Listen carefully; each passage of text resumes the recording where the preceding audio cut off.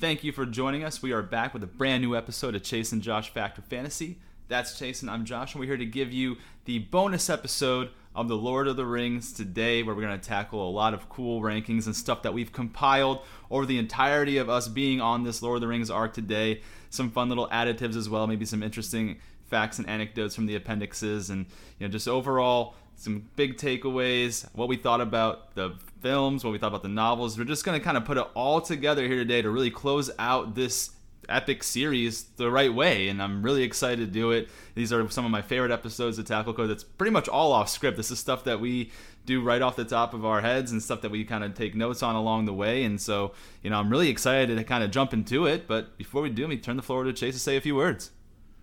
Stoked, man. Let's do it. These are some of my favorite episodes, just like you, because it is all on the fly. It's exactly what we think. This is real, honest opinions. We hold nothing back. Let's get it going, man. Let's close this arc out right, man. What a ride it's been. What a hell of a ride it's been with some of our favorite heroes and some of our favorite villains that we'll get in today. And I'll turn the floor back over to you, brother. You got it, my man. And since it's the last time of us talking about Lord of the Rings for a while here, maybe until the new live-action series comes out on, Amazon that's running that? Let's go ahead and put our glasses in the sky, do a little Malice in the Chalice cheers to do this properly, and cheers, my man. Let's tackle this. Cheers, brother. All right. I think, we're going to do a couple things here today, and we're going to start it off with some fun little rankings where we're going to go from our fifth favorite to our first favorite in a few different categories. And the one we're really going to start out with first is our top 5 favorite places that we come across in the Lord of the Rings series, all the way through from the Fellowship of the Ring through the Return of the King. Any of these really cool locations that really stood out to us. And so what I'll do is I'll turn it over to Chase to give us his number 5 ranked spot on his top 5 favorite places. Number 5, man, it's kind of a iconic one that people talk about a lot, but had to give it to Mordor, baby. Had to give it to the fires of Mount Doom in Mordor. Oh, man, this place was badass. I love how J.R.R. Tolkien described it. Even watching the film, it was visually really cool. The place in general, man, being from Georgia and it gets 98 degrees in the summer, and living in Florida and it's even hotter than that. Now it's in July. Here, I can't even imagine how hot this damn place would be. Holy shit. Would not want to go there, man. My ass would fry. With my, with how white I am, I would turn into a lobster if I went there, especially for vacation.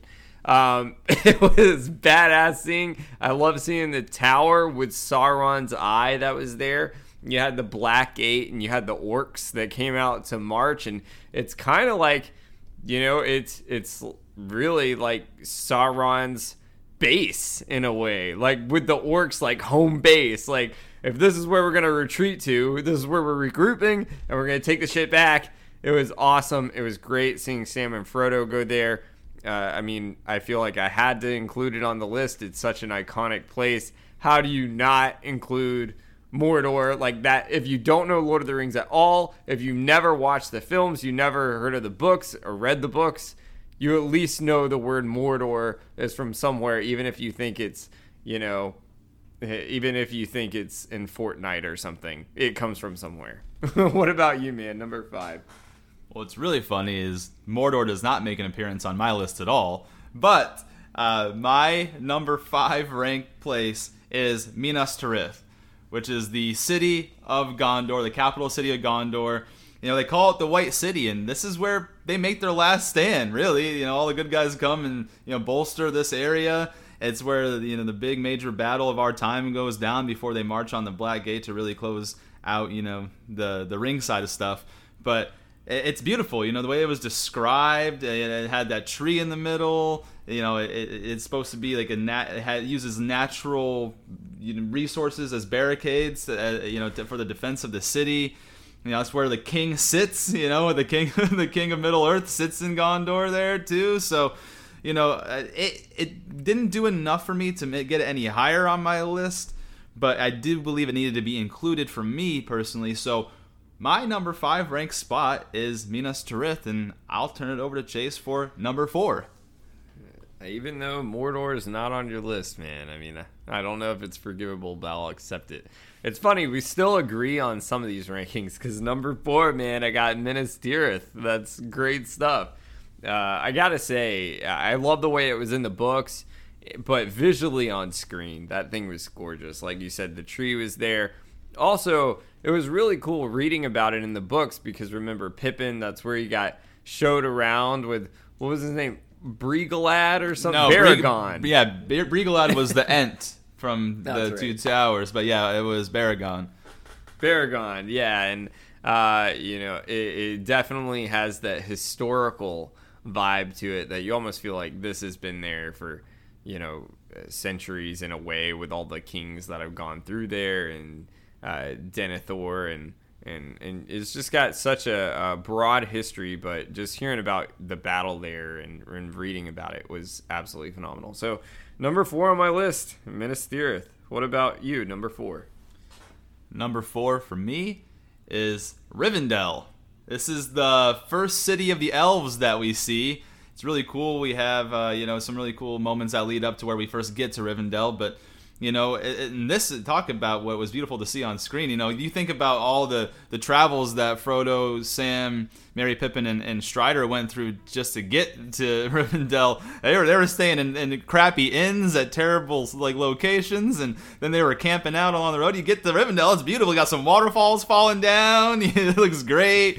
Everything, it just seems everything about Rivendell seemed a place of peace and harmony, where you could really enjoy your time. That's why Bilbo, spent some of his last years there before leaving Middle Earth onto the Undying Lands with the elves. So, Rivendell, it's also where we pretty much start the story in a way in terms of what we're going to do with the ring and how we're going to bring everyone together and make this plan to destroy it. That's where basically the good guy's home base was. You said the bad guy's home base is Mordor. Well, the good guy's home base is probably Rivendell. Everyone kind of traveled from so far. Think about it. Boromir traveled from Minas Tirith to Rivendell. People traveled, Legolas, from Mirkwood, and Gimli from the mountains. Yeah, they all came here to Rivendell. So absolutely had to put it on the list. That's my number 4. Number 4 in my top 5 favorite locations is Rivendell. I'll turn it over to Chase to give us number 3. I like it, man. I like it. Number 3, mine's going kind of in the opposite direction here. Don't follow the lights. We're going to the Dead Marshes, man. We're going to the Dead Marshes. I will make a TikTok eventually on this. I promised you guys I will. That'll come out with our interesting facts. Usually we do interesting facts on TikTok about our arc after it's over on the podcast. So I will come out with that eventually. By the way, I did a little history research on this. There was a lot of battles with elves that occurred there. So those dead people you saw in the marshes, a lot of those were elves. But it was just creepy. We were talking about how this kind of was Gollum's chance where he could have just pushed him in and took the ring. But it was cool. Even seeing it on screen, it kind of reminded me of when Harry in Goblet of Fire was getting pulled down by the mermaids in a way. But these were more like ghostly and dead, like Haunted Mansion kinda, and it was just really creepy, followed by the biggest Trixian false that's ever come to be in this franchise. So number 3 on my list is the Dead Marshes. Back to you, brother. Awesome. I don't mind the Dead Marshes. They didn't make it up on my list, but I had some consideration for them for sure. Number 3 for me is Fangorn Forest. And the reason I love Fangorn Forest is that's where we meet the Ents, Treebeard, for the first time. They have the whole deliberation, and Ents played a huge role in taking down Isengard. And on top of that, it was thought to be haunted. People didn't want to enter. Like, the orcs were like, no, we're not going into Fangorn there. And I remember, at least in the film, one of the quotes that Gimli had made when they had come to the pile that the Rohirrim destroyed all the orcs from, Fangorn Forest, what madness drove them in there? So it was a scary spot. People didn't want to go in there. I thought that was really cool. And so, just had there's a big significance of things that happened, and that's where Gandalf came back. If you guys remember, that's where Gandalf came back to Merry and Pippin. And so, and Gandalf the White, I should say, So for me, Fangorn Forest made number 3 on my list, and I'll turn it over to Chase for number 2. I respect it. Kind of like the Dead Marshes, man. They did not make my list, but I respect it. That chapter we were reading about when they were in the forest just killed it for me, though. It was so damn boring. I had to cut it out of my top 5, but much respect. I respect it. Number 2, man. Number 2, the Mines of Moria, baby. The Mines of Moria. It was badass. You know, this is where, of course, we have my favorite part in all of Fellowship of the Ring. Gandalf fights the Balrog. In there, people forget, you know, Gimli had some of his ancestors were buried there. Really creepy. All the orcs came in there and, like, ambushed them with the troll. It was just awesome. I do stand by this, like we said with Harry Potter, how they should have Horror Nights houses. If you had a Horror Nights house of the Mines of Moria, I think that would be sick. And Amazon owns Lord of the Rings, so if they could build a theme park with that in there, that would be cool. Your number 2, brother. My number 2, it's also a scary location, but it is not the Mines of Moria. My number 2 favorite location is Minas Morgul. And the reason I loved Minas Morgul is because it used to be Minas Ithil, which was one of the strongholds of Gondor, but the enemy took it over, and they made it, and the way it was described in the book was so creepy. It really kind of made me think of Transylvania type stuff. And then you saw it on screen, and it had that ghastly light around it, and the Nazgul perched on top screeching, the army walks out of the doors, and it just looks like something out of a horror film. I really thought that was super cool, and the importance of it in terms of, you know, how close Frodo and Sam had to pass, and Frodo almost gave himself up to it because the ring was trying to get back to the ring wraith there, and then when the Captains of the West made their last march, they had to decide, do we take back Minas Morgul here, or do we go straight to the Black Gate?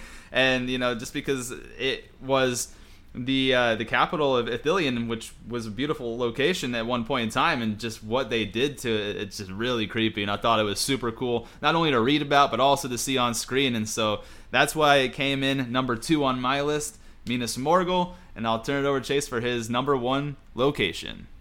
That's a badass one. Much respect. I almost I was debating between them and the mines, but I put the mines. But you know, I'm biased towards the elves, man, so I had to put it on here. My number 1, Rivendell, baby. I had to put number 1 as Rivendell. It's definitely an iconic place. You know, we had the Fellowship basically formed there by Elrond, and you had the Council. You know, it, just like you said, is where Bilbo spent a lot of time. You know, eventually kind of the elves leave there. But it's a pretty awesome place and gorgeous to see on screen. Rivendell got my number 1, man. What about you? What's your number 1 spot?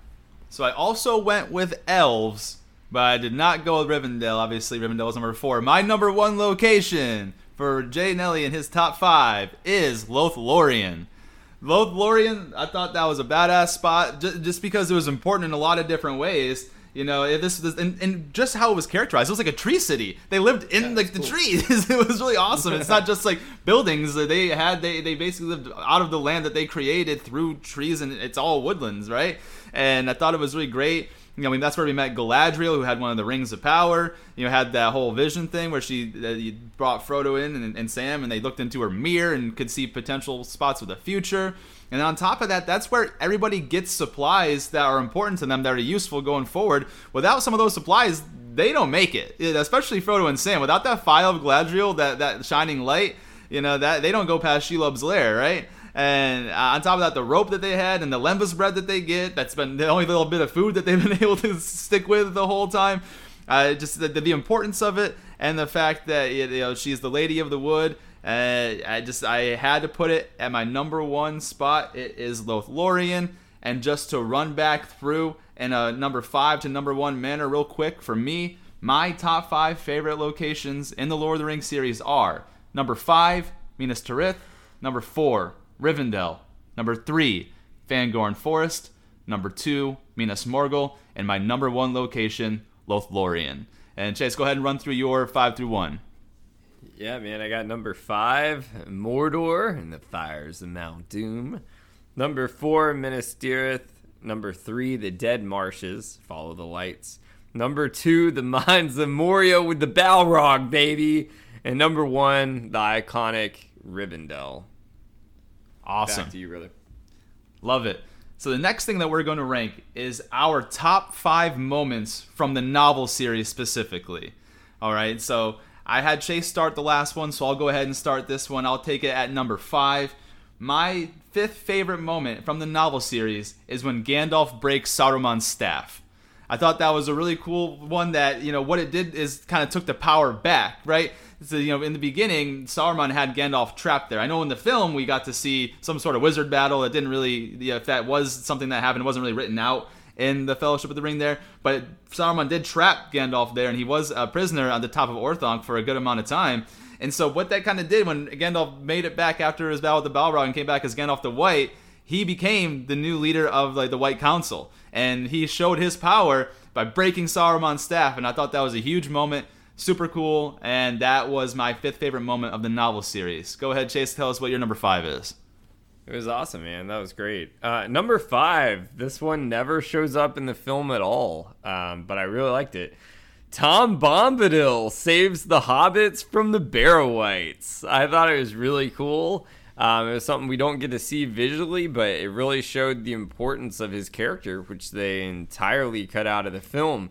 And those Barrow-wights, man, those look pretty menacing on their own, like we were talking about, almost like White Walkers from Game of Thrones or something. So I thought it was pretty badass, so it took my number 5 spot, brother. Alrighty.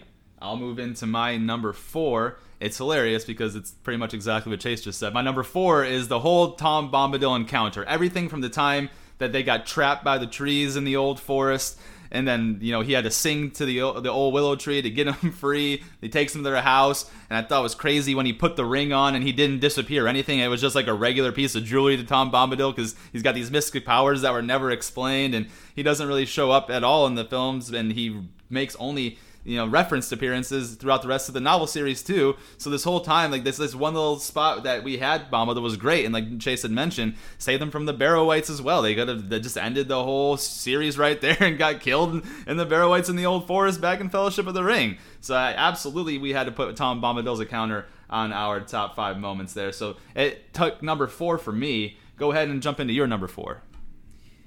Number 4, man, my boy Sam fights Shelob. Back, you filth. I thought it was great, man.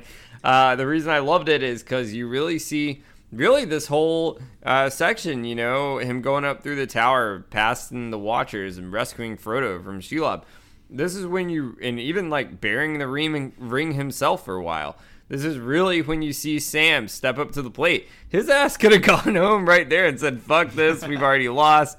I've done enough of my shit. This is really sad. I'm going to, put some picture frames at your funeral in the Shire. This has been a good run, but no, man, he fought back, rescued his friend from, honestly, something that even some of the elves probably feared. And it was awesome. So number 4, Sam fighting Shelob. What about yourself, brother? For me, jumping into my number 3 here, and this is really cool because we did not see this in the film series at all. This is just straight from the novel because they ended up switching the character who kind of portrayed the moment. But Glorfindel fighting with the Wraith back in Fellowship of the Ring. I thought that was super cool, not just because, it was a fight against an elf and a ring wraith, but how it was described and characterized. And even afterwards when Frodo woke up, I made sure I notated the exact page in the last 3 paragraphs on page 249 for me. It was talking about, this is between Frodo and Gandalf. Frodo asks Gandalf, what about Rivendell and the elves? Is Rivendell safe? And Gandalf replies, yes, at the present, until all else is conquered. The elves may fear the Dark Lord, and they may fly before him, but never again will they listen to him or serve him. And here in Rivendell, there live still some of his chief foes, the elven-wise lords of the Eldar from beyond the furthest seas. They do not fear the ring-wraiths, for those who have dwelt in the blessed realm live at once in both worlds, against both the seen and the unseen. They have great power. I thought I saw a white figure that shone and did not grow dim like the others. Was that Glorfindel then? Yes, you saw him for a moment as he is upon the other side, one of the mighty of the firstborn. He is an elf lord of a house of princes. Indeed, there is a power in Rivendell to withstand the might of Mordor for a while, and elsewhere other powers still dwell. There is power, too, of another kind in the Shire, but all such places will soon become islands under siege if things go on as they are going. The Dark Lord is putting forth all his strength. So that was pretty cool. We never got to see that on screen, but Glorfindel's fight against the Ringwraith jumps in at number 3 on my favorite moments of the novel series, and I'll turn it over to Chase for his number 3. Yeah, man. Number 3 for me is Éowyn fighting the Witch King. I thought it was badass. You had that whole scenario where Theoden, it's been real, gave it a good run, but, even in the book, I thought it was a little better because, you really don't know who she is really at all at that point. And then you find out exactly who she is, and the person that really up to this point with Éowyn, like, you really don't think of her as a warrior based out of the novel in a way at all. I know you had those scenes kind of in the film where she was talking with Aragorn with her like twirling her sword, but it was different in the novel, and it was really cool to see her take down one of the biggest bads of them all on Sauron's side. So it was badass. It was super cool how she stabbed him in the face, and and even afterwards, she really wasn't exactly in perfect condition after that. Like, it took everything she had to bring him down. And you even got to see a little bit of Merry in that fight too, kind of step up to the plate there. So it was good stuff. So I put number 3, Éowyn fighting the Witch King. What about you? Jumping into number 2 for me, my number 2 spot goes to Faramir's full encounter with Frodo and Sam. And I just thought this was important for a lot of different reasons. The first of which, obviously, we got to see Oliphaunt for the first time in the novel series. But what I thought was really cool, it showed not only Faramir's prowess in battle and how they attacked the men of Harad in that passage and pretty much mollywopped them, right? They kicked their ass. But on top of that, his full encounter when they brought them blindfolded, they trusted Frodo and Sam. He's like, I know I could go ahead and tell you close your eyes and you wouldn't, open them, but if you stumbled and blinked, even that could have you open your eyes. So we're gonna blindfold you. They took him there. He was very respectful the whole time. He showed them really beautiful things from behind the water in Ithilien, that one last stronghold that was secret. And then he even said that he wouldn't use any weapon of the enemy if he found it by the road. His characterization in the books was so much cooler, so much more pure of heart than what it was characterized in the film. So I really liked that, and he let them go of his own accord. It wasn't even really a tough choice for him. He was already going to let them go regardless, as long as he figured out they were not enemies of Minas Tirith or Gondor, and making sure they weren't orc spies. Once he learned that that was the case, he's not only did he let him go, he gave him goods. Made sure they got some food, gave them staffs and stuff to make sure they could walk there, and even warned them a little bit about the path that they were taking. So just was super important, because think about it, if Faramir there, and once he knows about the ring, because Sam slipped up and told him, he could have took the ring there and we would have been screwed all over again. So I just thought that was such a powerful moment in the characterizations of a character that we don't actually get and you can't really see on film. So if you don't read the books, you will miss that. And that's why I think it was a monumentous moment for me, and enough to get my number 2 moment in the novel series. What do you got for number 2? It's great, man. My number 2, you basically hit already. It's that flight to the Ford with Glorfindel, man. It's badass. One of my favorite moments. I love it in the book, just like you mentioned, like the spiritual realm and how he fought the Ringwraiths. He did cause basically like the water to stop the wraiths, which was awesome. One thing I really thought was cool, remember he used his horse to where Frodo, he got him on his horse and said, make haste. And the horse was set where basically he couldn't fall off of it, which was super cool. And Frodo was poisoned. And this is kind of like our first big, like, action-packed moment in the series, which is really cool. And one of my favorites. So, number 2, Glorfindel. Saving Frodo from the Ringwraiths and the flight to the Ford, man. What's your number 1 spot? Well, the number 1 spot in my top 5 moments from the novel series goes to the full battle of the Pelennor Fields. I thought it was badass, on top of the right, like we got to see all of who Gondor's allies were, them come in the best that they could, mustered like the last defense of men, really, on top of that, they do their best, they hold out a little bit, but it's clear that they're going to be overrun. Then Rohan arrives from the side because the wild men of the woods took him through a secret path, so like Rohan didn't run directly into the trap that was set for them by the enemies of Gondor, or I don't know if they were orcs or if they were a combination of what kind of enemies there were, but the Gonburi Gon, the leader of the Wildmen, what took them through the passage in the woods there, and they came out. They really kind of helped tilt the battle, and then on top of that, that's when the bad guys thought they had some reinforcements coming with the Corsairs of Umbar, but plot twist, our boy Aragorn drops off that motherfucker with the Star of Elendil on the flag there, and they just take it to them, and that's how they really save the city of Gondor from the first big push of the last moments of the Great War, the Second Great War, I guess I could say, right? So, and then on top of that, there too, that's where Theoden dies. His last stand.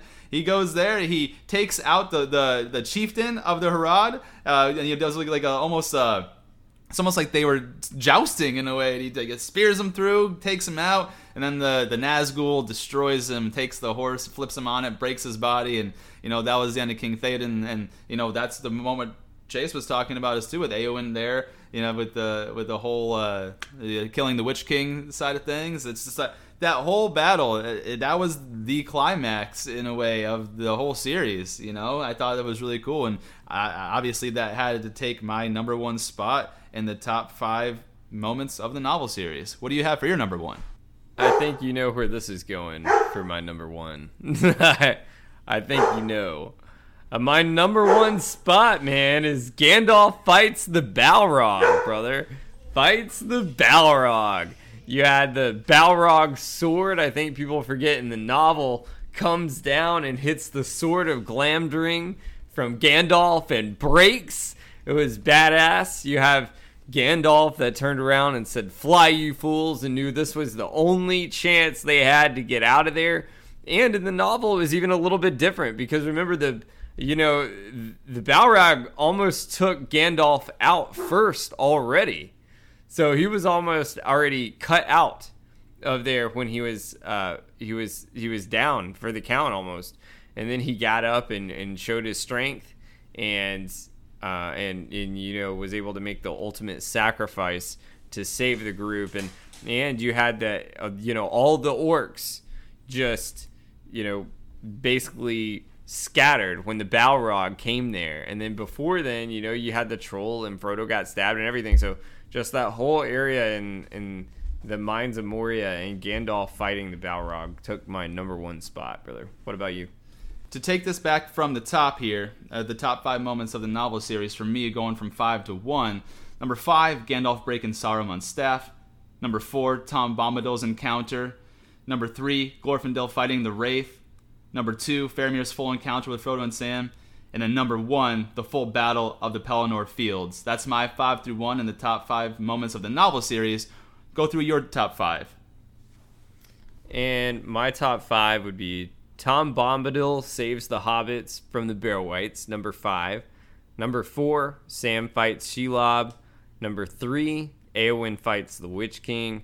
Number 2, the flight to the ford with Glorfindel and the Ringwraiths. And number 1, the Mines of Moria and Gandalf fights the Balrog in Fellowship of the Ring. Awesome. So let's go ahead and transition into the top 5 moments from the film series. I'll go ahead and start here. I'm going to take my number 5 moment. My number 5 moment, this was kind of cool, right? Because we were going through the Fellowship of the Ring, and the first part of the book was kind of slow, and we didn't get any real action. Like, the Ringwraiths were chasing down Frodo, in the Shire, and they were hiding and stuff, and they had like a little safe house over in Crick Hollow, but nothing really cool, no combat really happened until this moment, and it was really cool to see on screen when they left like the Prancing Pony and they made their way to Weathertop, and we have these Ringwraiths circling in around 4 hobbits. Like Aragorn went off to grab something, and they were pretty much left all alone, and so we've got I think it was 5 ring race at the time. We're closing in on 4 hobbits. They've got no chance. They're going down. Like, that's gonna be, they're screwed. And then out of nowhere, from the darkness, Aragorn jumps with his sword in hand, torch in the other hand, and he's swinging. He's taking them like 5-on-1. And these are ring race. These are not just like regular, villains. These are some of the baddest dudes in the business. And he took them all 5-on-1.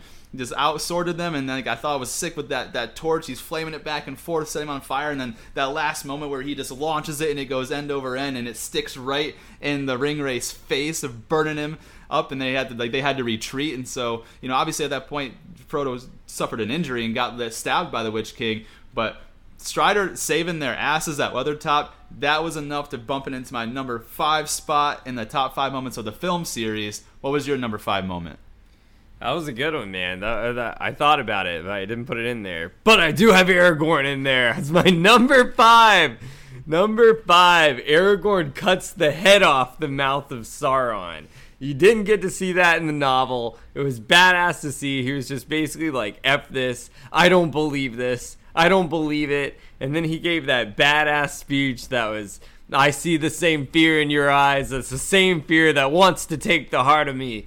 And it was badass. It's still iconic to this day to me, where I remember watching it in theaters as a child. The speech part, even though him cutting off the head of the mouth of Sauron was only in the extended version, that just even enhanced it for me even more. So number 5, Aragorn cuts the head off the mouth of Sauron and gives the most badass speech in that ending finale there. I thought it was great. What about you, number 4?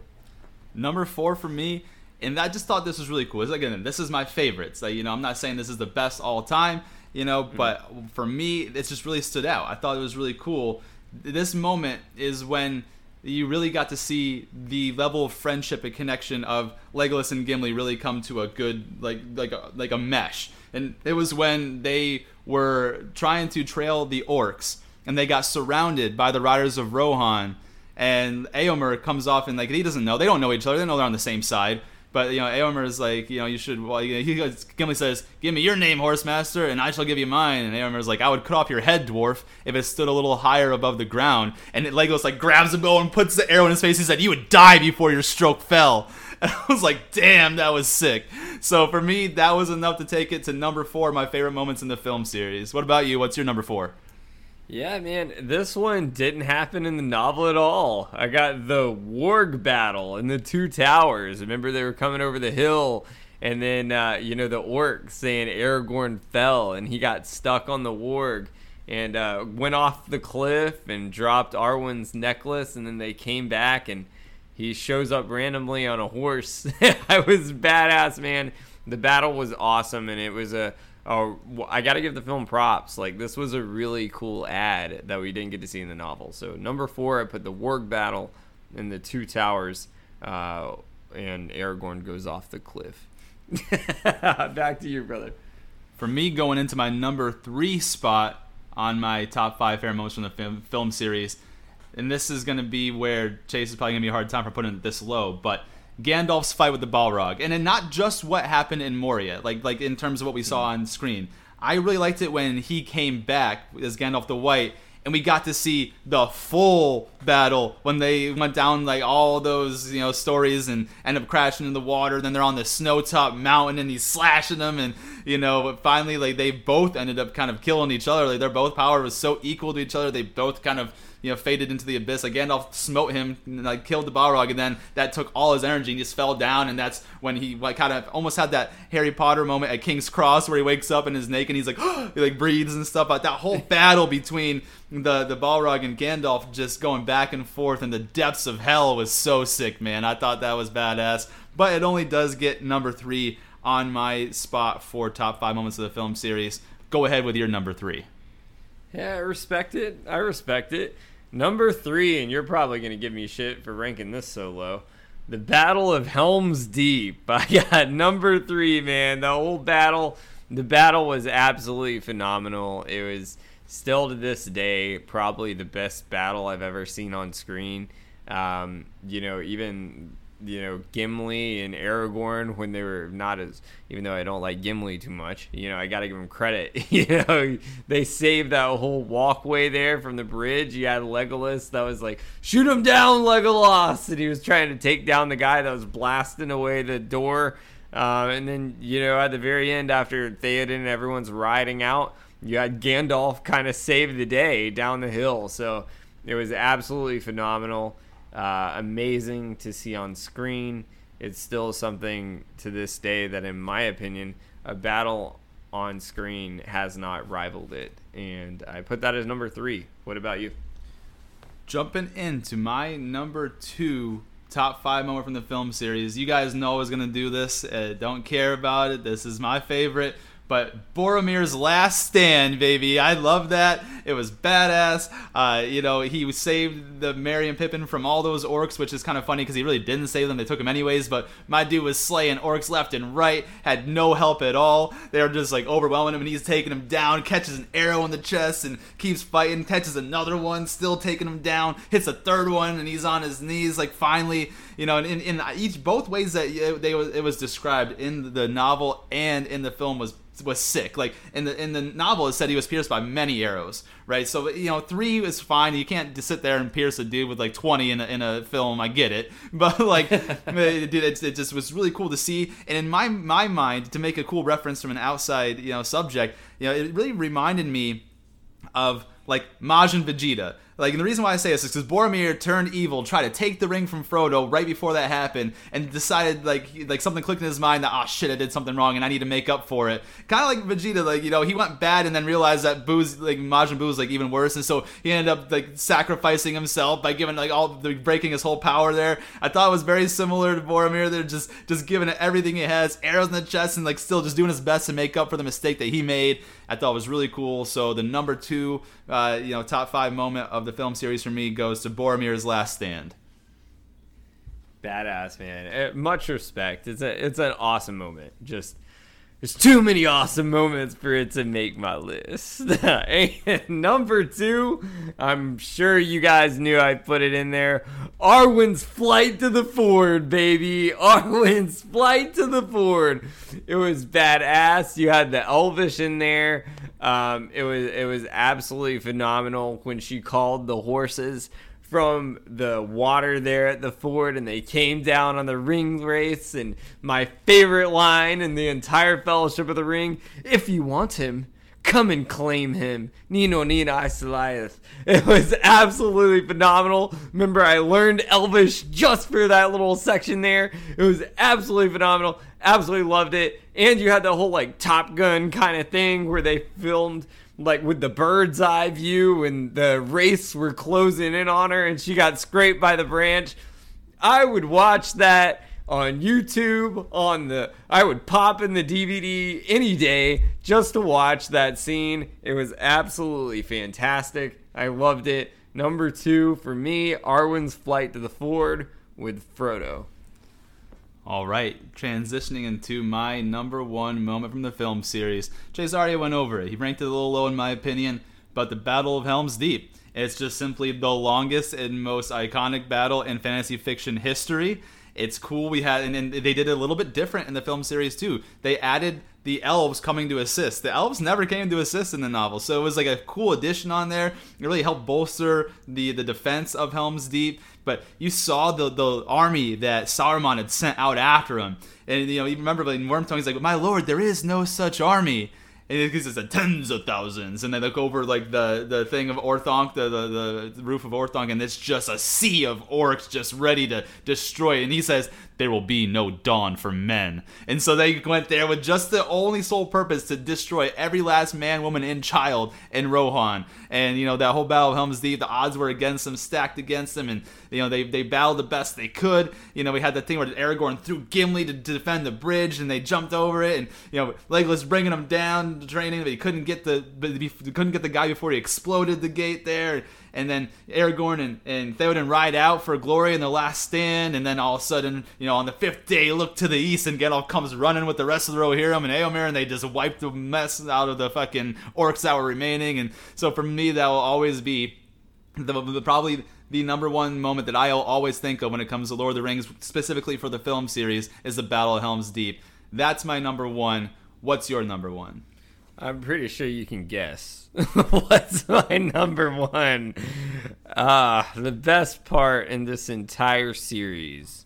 Not just including the Fellowship part of this, but the Two Towers part of this as well. Gandalf fighting that Balrog, baby! Beating that ass! Made the ultimate sacrifice. Fly, you fools!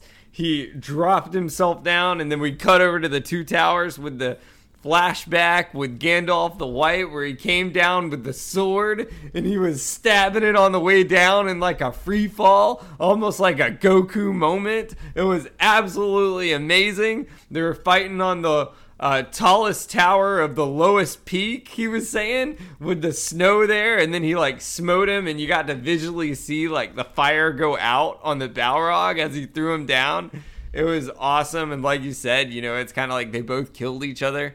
It was super cool. I absolutely loved it. Oh man, I can't decide what I liked more as a kid seeing in theaters was that moment or when Darth Maul pulled out 2 lightsabers. Like, it's one or the other. Like, I can't decide. Like, that's so fucking cool. Like, I remember watching that as a kid and I was immediately like my eyes were glued. I was like, you better not have to go through the bathroom right now. You better hold it. It was so good, man. It was the best. I absolutely loved it. Go through your top 5 again, one more time, of favorite moments from the film. You got it. Number 5, Aragorn fights the Wraiths at Weathertop. Number 4, Legolas defending Gimli against Éomer and the Rohirrim. Number 3, Gandalf's fight with the Balrog. Number 2, Boromir's last stand. And number 1, Helm's Deep. What about you? Number 5, I got Aragorn cuts the head off the mouth of Sauron's mouth. Whatever is it? The mouth of Sauron. I always do terrible with that name. Cuts the head off the mouth of Sauron and gives that badass speech. Number 4, we got the warg battle where Aragorn falls off the cliff. Number 3, much respect to your moment there, Battle of Helm's Deep. Number 2, Arwen's flight to the Ford, baby. Not Glorfindel, but Arwen had her moment here. And number 1, my boy, Gandalf fights the baddest of them all. The baddest of the baddest, because he's the shit, and he knows he is. Gandalf fights the Balrog. All right, well, let's go ahead and jump in to the next section. I think this is where it's really going to get fun for a lot of people, because we're going to be talking about the top 5 villains or bad guys or monsters that appear in the Lord of the Rings series. This can include the novels and the films, whichever one. We were taking our top 5 that we liked there. So go ahead, Chase, start us off with number 5 on your top 5 bad guys. Number 5, I gave it to the Queen of Spiders, man. Old Shelob herself. Remember, she likes to feed on flesh and fresh blood. She would sting them and then eat them, and the whole battle with Sam and Shelob was awesome. But don't forget, this is a monster that even elves felt were threatening, and she was a beast. I've always, in my opinion, I think she could beat old Aragog. She's a beast, man. She's been around for centuries. It's phenomenal. What about you, man? Number 5. Number 5, I know this is probably going to seem low for a lot of people, but to me, that's where this person came in. Number 5, the Witch King of Angmar. I think he hit my number 5 on the top 5 villains. Obviously, he had a lot of badass moments. And in the extended film edition series, like in the film series there, he did break Gandalf's staff. That did not happen in the novels, but whatever. But he was a menace, and it was stated that no man can kill him. No man can kill him, and so a woman had to defeat him, and that was pretty cool. He was riding on the Nazgul, the cool little dragon-looking things. They looked sick on the film, on screen there. And he had a lot of big moments. He stabbed Frodo. That could have ended things a long time ago.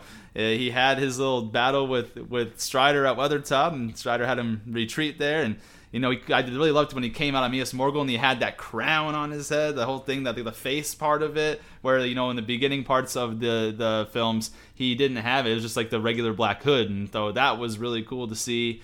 I think that he has a lot of strong moments there, but just not strong enough to crack higher up on my top 5. So number 5 goes to the Witch King of Angmar, the leader of the ring race. Go ahead with your number 4. It's funny. We're always very similar, man. I have to agree with you. I put number 4, the Witch King of Angmar. All those reasons, man. Just like you said, he didn't make higher on my list for. This is a tough list, honestly. Like, they fought some badass motherfuckers. Like, I hate to say it that way, but they did, man. Like, they went through some tough shit. Like, that was rough.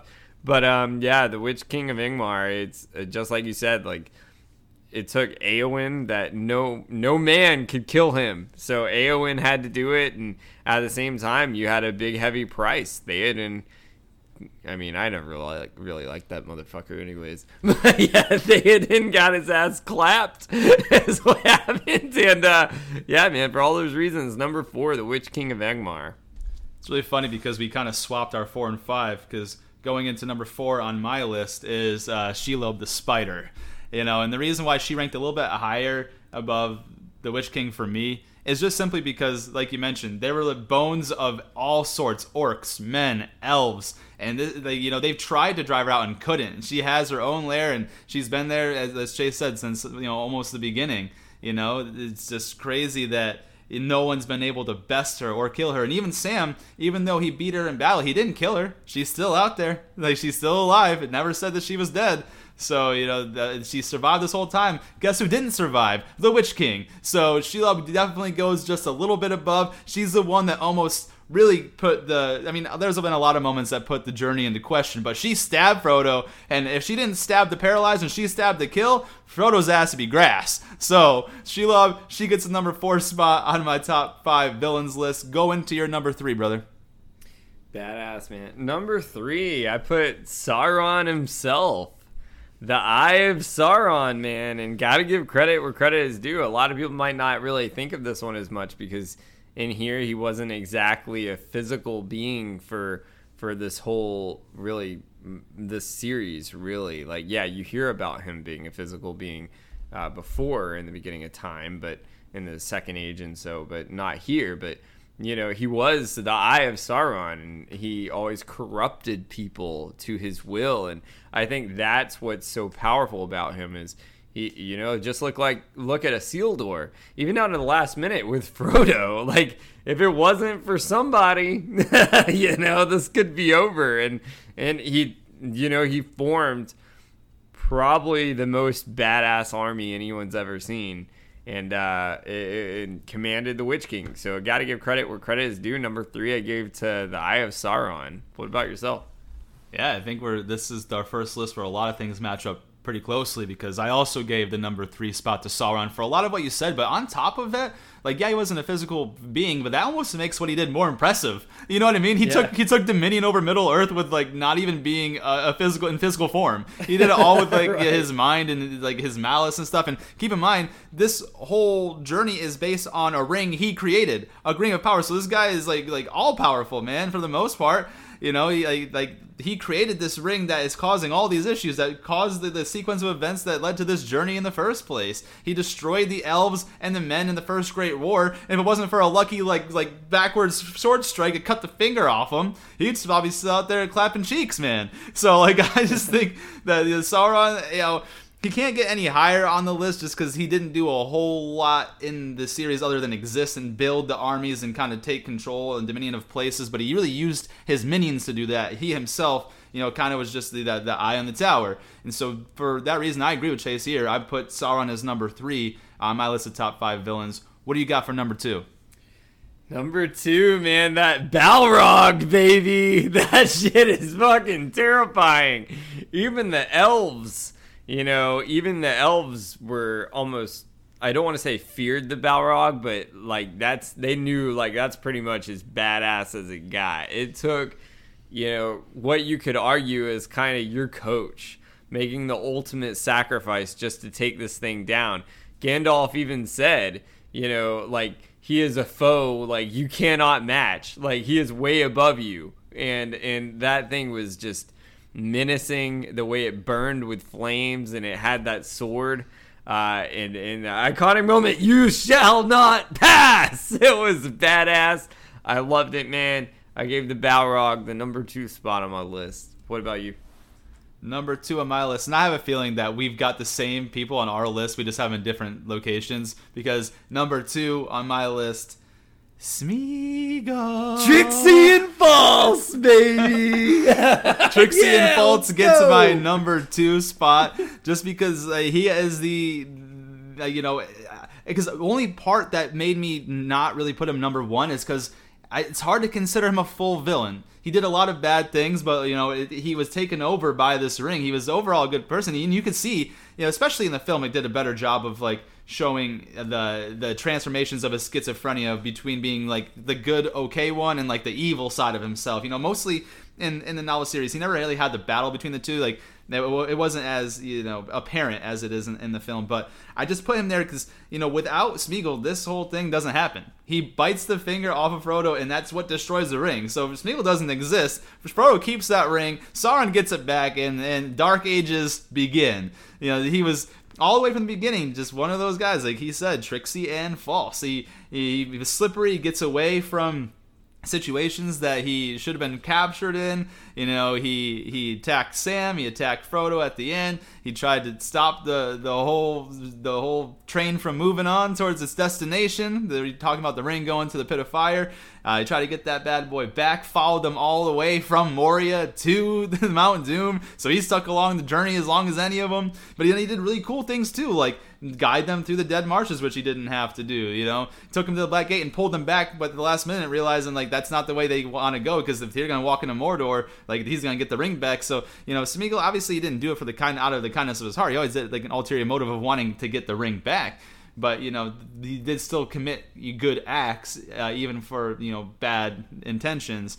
And so for me, Smeagol, it really encompasses what the story's about, in a way, and like how this ring can turn you and make you a shell of yourself, and why it was so necessary to get rid of it, and so he stuck around for the long haul, and yeah.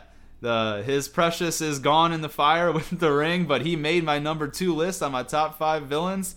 I have a feeling Chase is going to tell me what his number 1 is here, and it's going to be a lot of what I just said. But let me go ahead and without further ado, leave it to Chase to tackle his number 1 villain.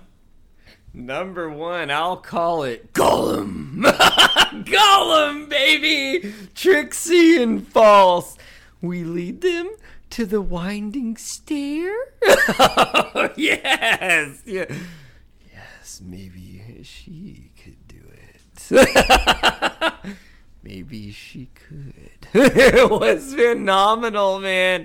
And here's why. I have to give it to Gollum and Smeagol as my number 1 spot, because, and let's even think about this. People forget. Even before Frodo got this ring and Bilbo got this ring, Gollum probably had this ring longer than anyone, killed his friend, and he was able to, it definitely corrupted him, but he was able to keep it for that long a time, which says something alone. Not to mention, to get it back, the lengths he went through. Let's face it, he's not the most powerful one, but this isn't the most powerful ranking. Like, he used his, as screwed up as he got being tortured by Sauron himself and the orcs, he used his trixiness and falseness to lead them to Shelob's lair and betray them, and even kind of get on Frodo's side a little bit, to who you don't even know who to trust and like what he is. And I love the way the film did it, because you got to see like that split in behavior. But just like you said too, if it wasn't for him, they would have never even got there in the first place. They're lucky they even found him. And it was just amazing. Remember when they wrapped him up in the rope and he was like, "It burns us! It burns us!" It was fantastic. Gotta give my number 1 spot to the Trixie and the False himself, Smeagol Gollum, this is for you. What does your heart tell you? Number 1 goes to my boy, Trixie and False, Smeagol and Gollum. What's your number 1 spot, brother? My number 1 spot goes to the Balrog. Because this is the most menacing thing that we've seen in physical form. Obviously, Sauron has a lot of power, and we hear a lot of the First Great War as a backstory, but we don't really see it during this epic adventure of the Lord of the Rings. What we did see the Balrog, shadow and flame, with his big ass flaming sword and the whip from hell, and he just on screen just looked like a demon incarnate.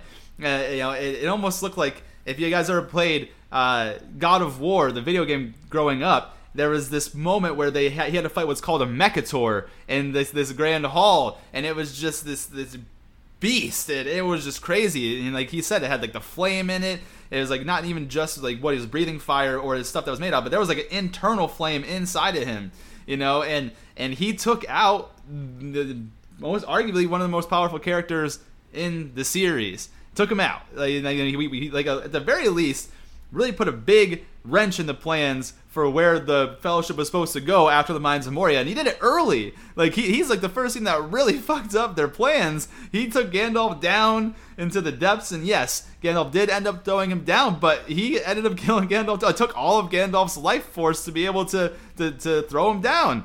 And he mentioned it in the book when Legolas saw what it was, a Balrog, he gasped, he had made a squeaking sound because they're terrified of this thing. It's supposed to be almost like a thing of myth and legend that this Balrog, and this thing came as its full thing. And you remember, and this is kind of maybe a dramatization of what the film did. Remember when it came and it roared and all the orcs scattered, even though the orcs had them all pinned in, and it screamed, and they all just fuck this shit. We don't want to be anywhere near this fucker.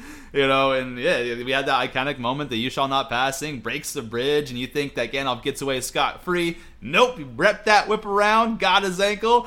He's "Fly, you fools," and pulled his ass down. And they had an epic battle, the ultimate good against bad, and that is what was the catalyst for Gandalf becoming Gandalf the White and coming back as the leader of the White Council with all these newfound powers, is because he sacrificed himself and gave up his life to this mission and this cause, and then he comes back as the leader of the White Council. So for all those reasons, the Balrog hit number 1 for me on my list of top 5 villains. Chase, go ahead and go 5 through 1 on your top 5 real quick.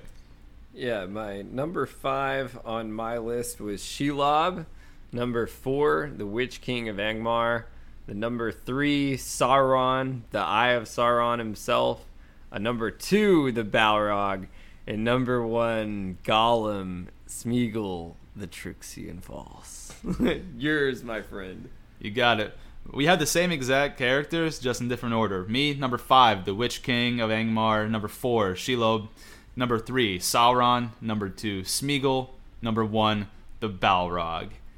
And that will transition us into one of the, probably the climax of today's episode, the top 5 favorite characters of the show and the novel series overall, who really resonated with us and why. And so we are going into our top 5 favorite characters.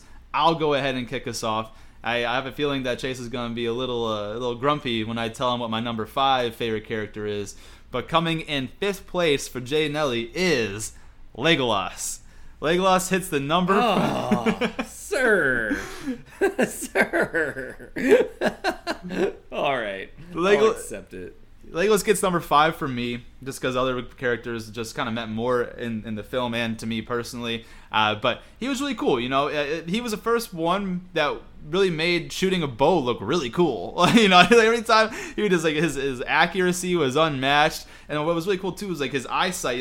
What do your elf eyes see? Listen, he was able to see, even mentioned in the novel series too, when they took the paths of the dead, that he could see. He was the only one that could kind of see what was around them. Obviously, you have to assume that Eladon and Elrond's sons, could see them as well, because they were with the Dunedain and Aragorn when they went to the Paths of the Dead. But just got a really cool and respectable. He was the first one to always say, "Hey, wherever Aragorn goes, I'm going too." And he had that cool little, always had the competition with Gimli of who could kill more. And even though Gimli got him at Helm's Deep, it's sick to see. what Legolas was capable of. He was nimble when he took down that Oliphant and slid down the trunk like the surfboard. That was sick.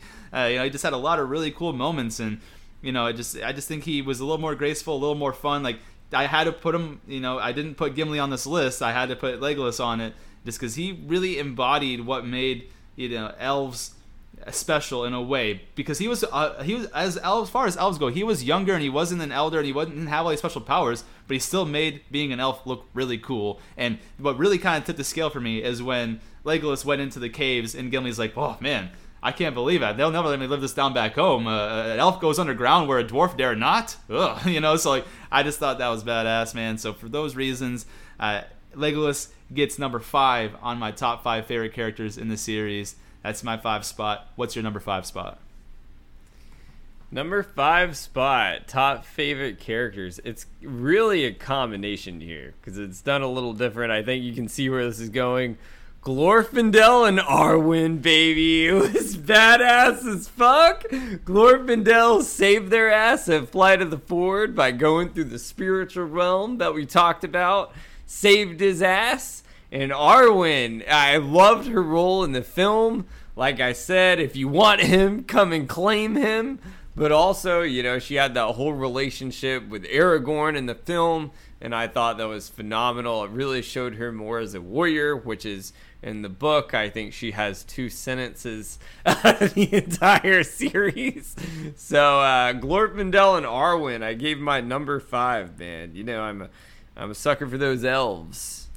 All right, jumping into my number 4 spot on my top 5 favorite characters. Number 4, we're sticking with the elves here, and I'm going with Galadriel. Galadriel made my top 5 favorite characters for numerous reasons, honestly. Number 1, she was respected enough to hold one of the Rings of Power, one of the 3 Elven Rings of Power. On top of that, she was able to decline the Ring of Power that was offered freely to her from Frodo. She had that weird thing where she turned like almost evil, and this is like, I would be a queen, all that sort of deal. But she passed the test, did not take the Ring of Power. That takes a lot of self-discipline and control there. On top of that, she provided a safe haven for the Fellowship after they had just exited the mines of Moria with orcs on their ass. And then from there as well too, she gives everyone a gift that without most of these people would have been gone a long time ago after they leave Lothlorien. It's they get even as down as simple as like the cloaks that she gave them. Merry was able to rip one off and leave it for Strider to track of where they went, and and then as important as that file that they needed in Shelob's lair, where if they didn't have that to shine and scare the spider off, they would have died in Shelob's lair there. Also the rope that she gives Sam, so you can climb down on. They're gonna have a lot harder of a time than the Lembas bread that's supposed to last them from Lothlorien all the way through the whole of their journey. She doesn't give them any of that. If she doesn't appear in this, they don't go anywhere. They don't do anything. So I thought that was, she was super important. And then the film makes her seem even more important. They dramatize a few parts, but remember that time where Frodo fell down after throwing Smeagol off him in the Shelob's Lair section of the film, and she like comes to him in a vision and helps him up, and if you don't succeed, no one will. And she had the whole mirror thing that kind of scares people, showing what could happen if you were to fail. And Chase always loved to say this throughout the entire series that we covered here today. So the power of the Fellowship hangs on the edge of a knife. So like I thought that she was the one that coined that phrase, and it's just she had a lot of important roles and moments, and for me she was just a little bit more important than like other ones. Let's say Elrond, because that motherfucker didn't do shit.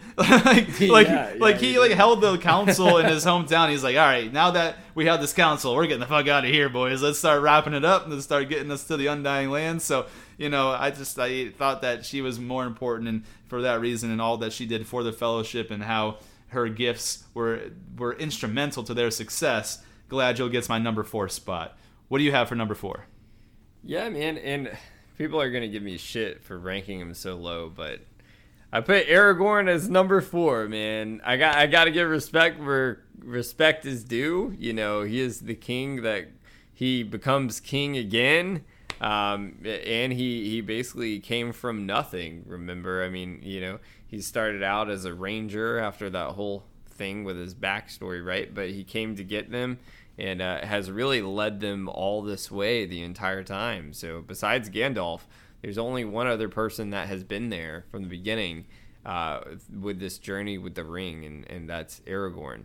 And just everything he does, I mean, besides Gandalf, I would say Aragorn is the driving force of the good guys here, is really what I would say. And so, yeah, I mean, I think it speaks for itself. That's really all I can say about him. But number 4, I gave to Aragorn. What about you?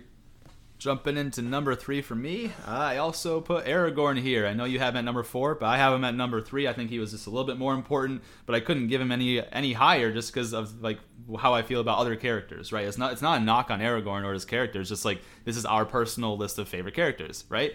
So Aragorn, for a lot of the reasons that Chase had mentioned, he kind of took over being the leader of this group that he wasn't really meant to be. Gandalf was supposed to be there, and Gandalf was gone for a good chunk of time, and he had to make really important decisions, on top of the fact that he's probably the most skilled fighter of all of them. He's the only reason they survived Weathertop. It could have all ended there when the wraiths came and went to kill all the hobbits, and he went 1-on-5 and was able to fight them off. And we've seen multiple times, and even in the Mines of Moria, like his prowess in battle is like unmatched. And then even some of how he's characterized in the book, how the hands of the king are the hands of the healer. He brought Eowyn back from the abyss, brought Faramir back from the abyss, brought Merry back from the abyss. Like he encompasses everything. He's like the good, the good and just true character that you would want. Like he's the kind of person you'd want to marry your daughter. You know what I mean? Just never did anything for himself. Always sacrifice. And because of that, he ended up on top. He was the king, and he was even willing to die in battle at the front of the Black Gates to give Frodo the time that he needed to do it. He's like, listen, let's make one last stand. I know it was Gandalf's idea, but Aragorn led the charge. And because he even tried to wrestle, he did wrestle with Sauron and the Palantir, broke the stone to his will, and was able to see like the threat from the Corsairs of Umbar coming, and he was able to get there in time. No one else could really control the army of the dead, right? They only were able to be summoned by one person, and that's the true king of Gondor, and that's Aragorn. And he was able to. He had some really great moments, and that's a big one as well. And then I don't think that the Rohan survives Helm's Deep without Aragorn. Like King Theoden starts to go a little crazy at the end. He's like, so much death. What can one do against such reckless hate? And and then Aragorn's like, dude, like ride with me. Let's do something here. He's doing everything he can to fucking keep them alive, and he deserves a lot of respect. And honestly, I don't blame anyone who puts him at the top of their list. He just didn't make the top of mine. He hits number 3 on my top 5 favorite characters. It goes to Aragorn. Chase, what do you have for your number 3? Agreed 100%. Just on a side note there, just like you said, I mean, if we were talking about powerful, like he'd probably be higher on my list too, but it's just favorites. Number 3, Samwise Gamgee. Samwise. But, and just like what I was saying there, this isn't top 5 most powerful characters. This is, who are our favorites. And in my opinion, I think Sam deserves a lot of credit. If it wasn't for Sam, that ring would have never gotten there. Yeah, Gollum and Smeagol led him there, but when Frodo was kind of down for the count, Sam took it upon himself to take the ring and still went back for his friend. Even when all was pretty much felt lost and they weren't going to make it up the mountain, and Frodo still didn't want him to carry it. He still was honorable to his friend, respected his wishes, picked him up and said that iconic line, "I can't carry it for you, but I can carry you," and brought him up to the top of the mountain. And even when Frodo, Trixie and False was there, he was telling him, destroy it. Like, don't give into this. The whole time he was trying to tell him too.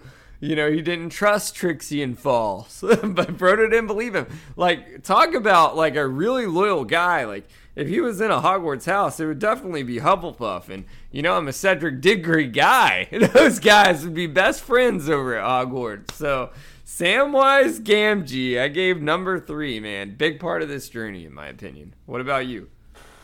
So, jumping into my number 2 spot, it is going to go to Gandalf. Gandalf hits my number 2 spot on my top 5 favorite characters just because of what he meant to this journey. Like, he's the one that initiates everything, even going back to the Shire in the very beginning when they're attending Bilbo's birthday party, of all things. Gandalf realizes Bilbo has a ring that's a little unique, and he didn't really understand it. And so he had to leave and come back and, like, really realize and he had to, like, really force Bilbo to give the ring up. He's like, hey, man, drop it and, like, leave this for Frodo. This is obviously doing something weird to you. And, let it be here. You let it lie. You go to Rivendell. And then once, Bilbo leaves that, Frodo comes in and Gandalf's like, hey, I gotta go figure some shit out, man, because I don't know what's going on with this ring. And then he comes back through the whole thing and he's like, it's a secret, it's a safe, and then he puts it in the fire. Like, we realize that this is the Ring of Power, and so everything from this moment has been like a plan of Gandalf, like bringing it to Elrond and having them figure out what to do from there, and then from there he decides he's gonna lead the Fellowship. Like, no one was forced to go with anyone. Elrond said, you are there of your own volition, you can leave at any time, and no one was gonna shame you for it. Like, we know this is a perilous journey, and but this is the best chance we got at surviving. And Gandalf's like, I'll take the lead. I'll tell you exactly where we need to go. We'll do everything. He put everything on his back. He got trapped, imprisoned at Orthanc by Saruman. Was able to jump off onto the eagle's back. And then, obviously, depending on which way you want to look at it, in the whole imprisonment portion of that, he either, number one, had if we go by the films, had a sick wizard battle against Saruman, or in the books, he was just like in prison because Saruman was the leader of the White Council, just more powerful, and just, hey, you ain't going nowhere. Either way, he had to find a way to escape. Then he comes back after the whole fight with the Ford thing happens, and then, like I said, he goes, takes the lead in charge, and then goes into the Mines of Moria and sacrifices himself for the good of the Fellowship to make sure that they have a chance of getting out. Because if he tries to sit there and fight or whatever, and he doesn't go one-on-one against that thing and tell him get the fuck out of there, the orcs are gonna swarm him.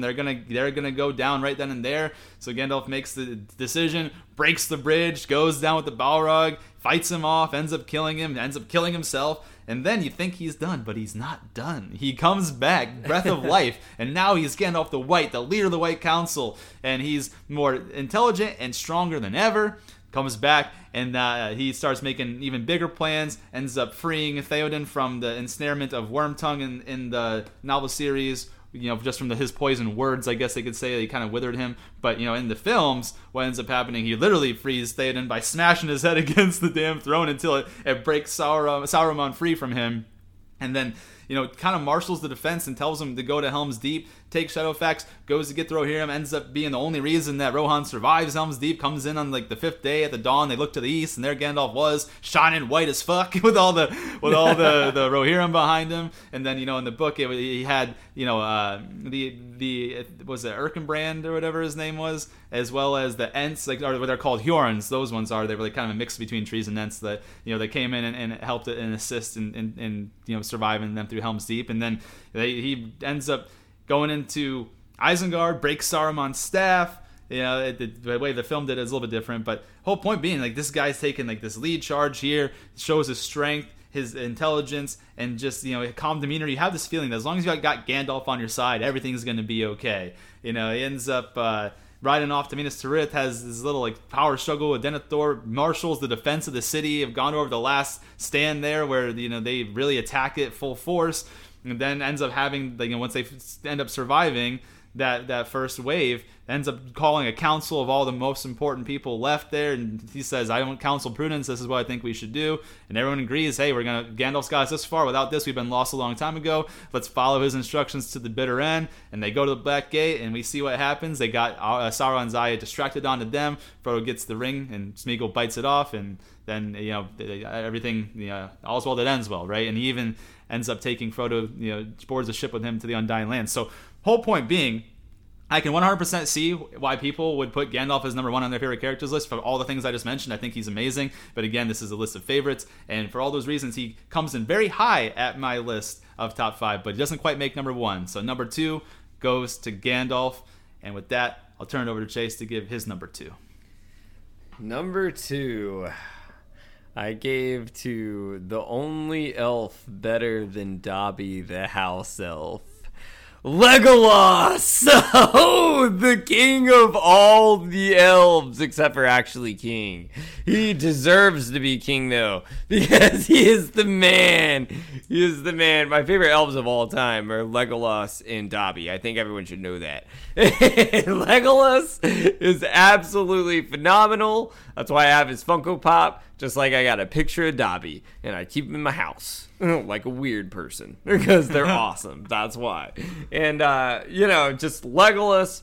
First of all, I gotta say, like, what a cool guy, man. What a cool guy. Gimli was being an asshole through this entire series. Legolas decided to be his friend, kept encouraging to be his friend, just like in the film. It went a little further and showed, that he was like, how about dying with a friend? He was like, yeah, finally got the asshole dwarf to come around. Even when the asshole dwarf was talking shit about holding his liquor, couldn't hold his liquor, Legolas held his liquor like the man he was. Even felt a little tingling there, and he doesn't even really drink. He's powerful. One of the most, a very highly regarded elf. He took down the whole fucking elephant by himself in the film, man. It was fucking badass. I think you're forgetting the Fellowship. He shot that orc right through the forehead. He kept saving their ass. Remember when your boy Boromir was getting his ass whipped? He was over there shooting them down in that film battle. He was even in the Battle of Helm's Deep. He jumped on that shield and was using it like a surfboard. And he was just firing them down. Oh, he was kicking ass and taking names, man. Kicking ass, taking names. He even had those little machete knives. I used to play him when I would play the video games. Legolas was the man. Absolutely fantastic. I don't think there's only one other better character in my opinion, because he just speaks badass to me, and he's like Severus Snape in a way, because he put up with so much shit from Gimli. Gimli is just the worst of them all. That's just back to you. That's just not true. Like, that's like factually not true. We just read the whole novel series. They watched the films. Like, they became friends very early on in the Fellowship of the Ring. Like Legolas took Gimli through like the tree, like through the forest of Lorien, and like became fast friends there. It mentions it almost immediately. Like as soon as they get granted safe passage, and then in the movies, like it's just like it's like a joking thing. But like at first, like they had a little bit of animosity in the film at the council. He's like, I would die before I see the rings in the hands of an elf, like whatever. Yeah. But he's not a dick at all. Like he's like joke around. Like they have a good relationship. They mess around with each other. Like they have like a sporting of who can kill the most enemies. Like I just can't believe the Gimli slander over here. But Gimli is just like, man. I mean, I'll give it to you. He's he proved his worth when he was cutting him down during that whole Boromir thing, when he was standing on top of the thing. Even Legolas offered, how generous Legolas is in the film, offered to get him a box so he could see. Dude, but I'm fine. Gimli's fine. No, I don't have a problem with He wasn't Gimli. an asshole to him at all. But anyways, to move on from that and to jump into the character that hits the number one spot on my top 5 favorite character list of the Lord of the Rings series. This is no surprise, no shock. My number 1 favorite character is Boromir. And I know for a lot of people that's probably anticlimactic. They're like, why? He died so early, and I'll tell you guys a little bit of why. You could see what was happening to Denethor, his father. Denethor put so much pressure on Boromir because he felt that Boromir was a better son to him because he was loyal and almost like blind loyalty. Whatever his father did, he, like I said, he went and did. He never questioned anything or like used his own sort of like thoughts to be like, wait a second, this isn't the right move that we should make here. Like, no, it showed that he went back and took Osgiliath, and they say it was almost like he single-handedly took it back. And in the extended edition of films, he's like, oh, they exaggerate. The day also belongs to Faramir. Like, he tried to be a good older brother to Faramir, trying to get him the praise that Denethor like gives to him. He's trying to balance between doing what he wants, like what his father wants for his father's love, but also, being a warrior and defending the city. But also on top of that, he has a lot of love for his brother, and he never, like, he hates. He's like, you never give him any credit. He's like, oh, I know Faramir's uses and they are few. Like, he was just a jerk to Faramir. Again, this is the film side of stuff, and the novel's a little bit different, but still similar in the fact that he had the weight of the world like problems on his shoulders, like, because Gondor was taking the brunt of the force from Mordor, and they were the ones that keeping Mordor at bay from the very beginning. So like that was really important that Boromir was, involved in everything, just because he was the one character that could, I don't know in skill of arms match Aragorn, but definitely of all the ones that we come across, if they had a sword fight, that's going to be a good one. You know what I mean? If they let's say Boromir and Aragorn were like foes in battle, that would be a lot like Hector versus Achilles, I think, in the Battle of Troy there, like the movie we always reference. I really do think that would be a badass one. I do think Aragorn probably does win it like at the end. But the fact of the matter is, like, Boromir would give him one hell of a fight, And then, continue on through that, we got to see some of the big things that he was able to do. That how strong and sturdy he was, like moving the snow off the mountains, like with just his arms, and creating paths and killing the wolves that went after him at the Mines of Moria. Again, in the novel part, that didn't happen in the films. And then, you can see that he started to develop a really good relationship with Merry and Pippin. When they were walking along the Misty Mountains, right?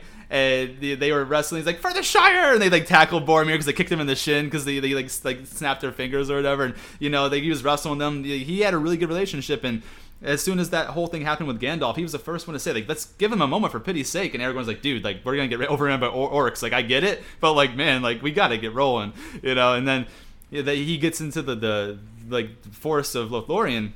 And Galadriel shows him things in his own head and really starts to freak him out. And he starts to see like almost his undoing in a way, and he ends up becoming a villain in a way and tries to take the ring from Frodo. And like I said, I made that Majin Vegeta reference, because I think he learned the error of his ways, like as he, after he tried to take it and then Frodo tripped him and put the ring on and ran off. He's like, shit, like what did I do? And then he really kind of is like, you know what? I know I'm not going to survive this. He's like, I don't trust myself. I don't even think he trusted himself as continuing on part of the Fellowship. So I think he almost went into that fight wanting to die a little bit.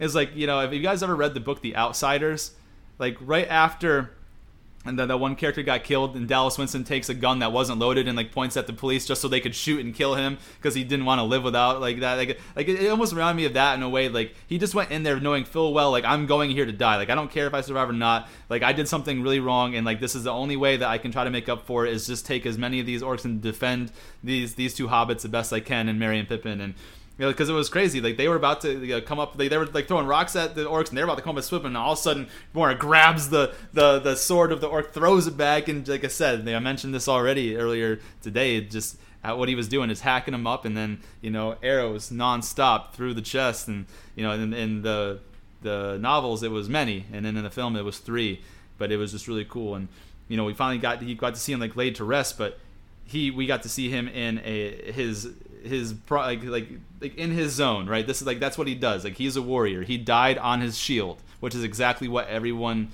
like who is a warrior at heart would want to do. Like die with sword in hand, full battled out, killed as many as like there was like hundreds of orcs laid around him, is how it was described in the book. And it was so cool that they had to add it to the end of Fellowship of the Ring instead of like put it into like the beginning part of Two Towers in the film, like they did in the books. Like he actually died in the first chapter in the Two Towers in the books, where they added it to the end of the Fellowship of the Ring just because it was such a monumentous moment. And then we get back to Denethor, and Denethor is like inconsolable because Boromir's gone, and the one that he thought he could like count on, he thought Boromir wanted to bring the ring back to him, and that is what Boromir wanted to do. He did it for the love of his father, who was a psycho who ended up trying to fight with Sauron in the Palantir himself. And so it just is unfortunate like what happened and how it ended, but he's like one of the full his character arc had like a full development. He was like the arrogant guy that you couldn't really stand at first, then he started to grow on you, and then when he died you're like, man, like he could have been like he could have really turned it around. Like especially like his last words to Aragorn, like I would have followed, because him and Aragorn always kind of butted heads a little bit. He's like, I would have followed you, my captain, my king. And I just thought that was awesome. It showed like the full turnaround, and he saw the error of his ways, and he did his best to come back from it. And Unfortunately he met an end that was bereft of him, though. You know what I mean? Like that's how you'd want to go out, a warrior's farewell. So for those reasons, man, number one spot of my top 5 goes to Boromir. All right, Chase, go ahead and tell us your number 1. Much respect.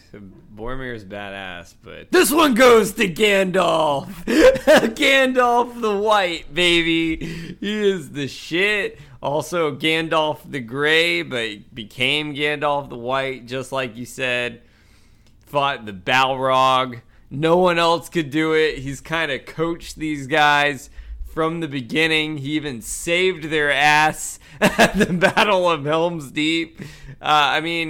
Just this entire time, he's kind of been, playing chess with Sauron. It's phenomenal. And even from the perspective of, he even looked out for Bilbo at the very beginning that brought him there. And, just everything he's done along the way has been phenomenal. Even the elves always thought so highly of him as Mithrandir, and it was even like when they thought he was dead, such a loss to even the elves were sad to hear it. But then, even going to where you had over in Minas Tirith, his whole thing where he helped rescue Faramir from burning alive, and just all the different things he did. And as far as in the novel, coming up with the plan to be the diversion for helping Frodo and Sam get the ring to Mount Doom. Just everything he did, I had to rank him as number 1 on my list, Gandalf. What about you, man? Well, I know you had Boromir. Yeah, I'll go ahead. You want to go through the 5? Yes. So for me, 5 to 1 of my top 5 favorite characters, it goes number 5, Legolas. Number 4, Galadriel. Number 3, Aragorn. Number 2, Gandalf. Number 1, Boromir. Go ahead and shoot through your top 5. Number 5, I had Glorfindel and Arwen because they kind of substituted his spot out in the film. Number 4, Aragorn. Number 3, Samwise Gamgee. Sam. And number 2, the elf, the best elf of them all, Legolas, that saved their ass through almost this entire series. If he wasn't there, I don't even know how any of this would have even conspired. Number 1, I got Gandalf the White, Mithrandir. Probably you could argue maybe the most powerful of all characters, but definitely a favorite for me. So awesome. And I'm going to do something that we haven't done in quite some time, and I'm going to play one of our cards, the Great Debate card here. And I just have a topic that I'm curious on how you think of it, and then I'll tell you what I think as well. Who do you think is the MVP of the entire series, and why? Man, that's tough.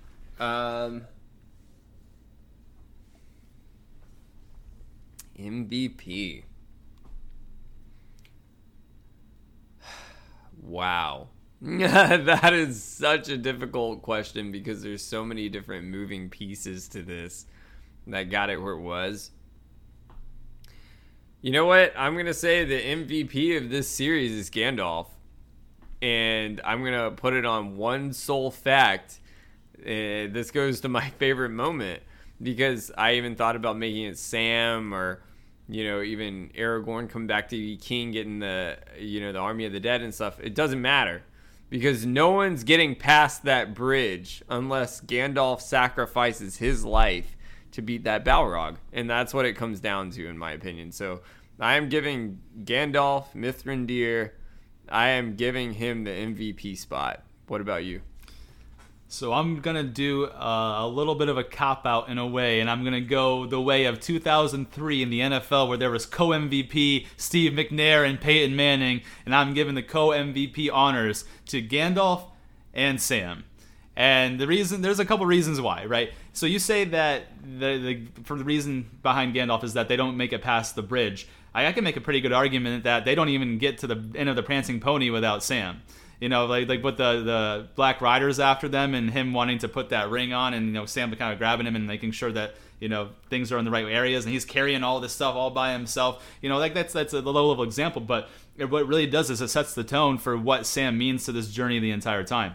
So if we take, you know, just specific moments like that out and just look at it as a whole, and there's times where without either one of these people, this whole journey is at a loss, 100%. You know, if you do it from the events of the film series or the novel series, I still think the end result's the same of who I would pick as the MVP. Because in the film series, Frodo sent Sam home at the part where they get towards Shelob's lair. If Sam just goes home and walks off on his own, that's game over. That's dead right there.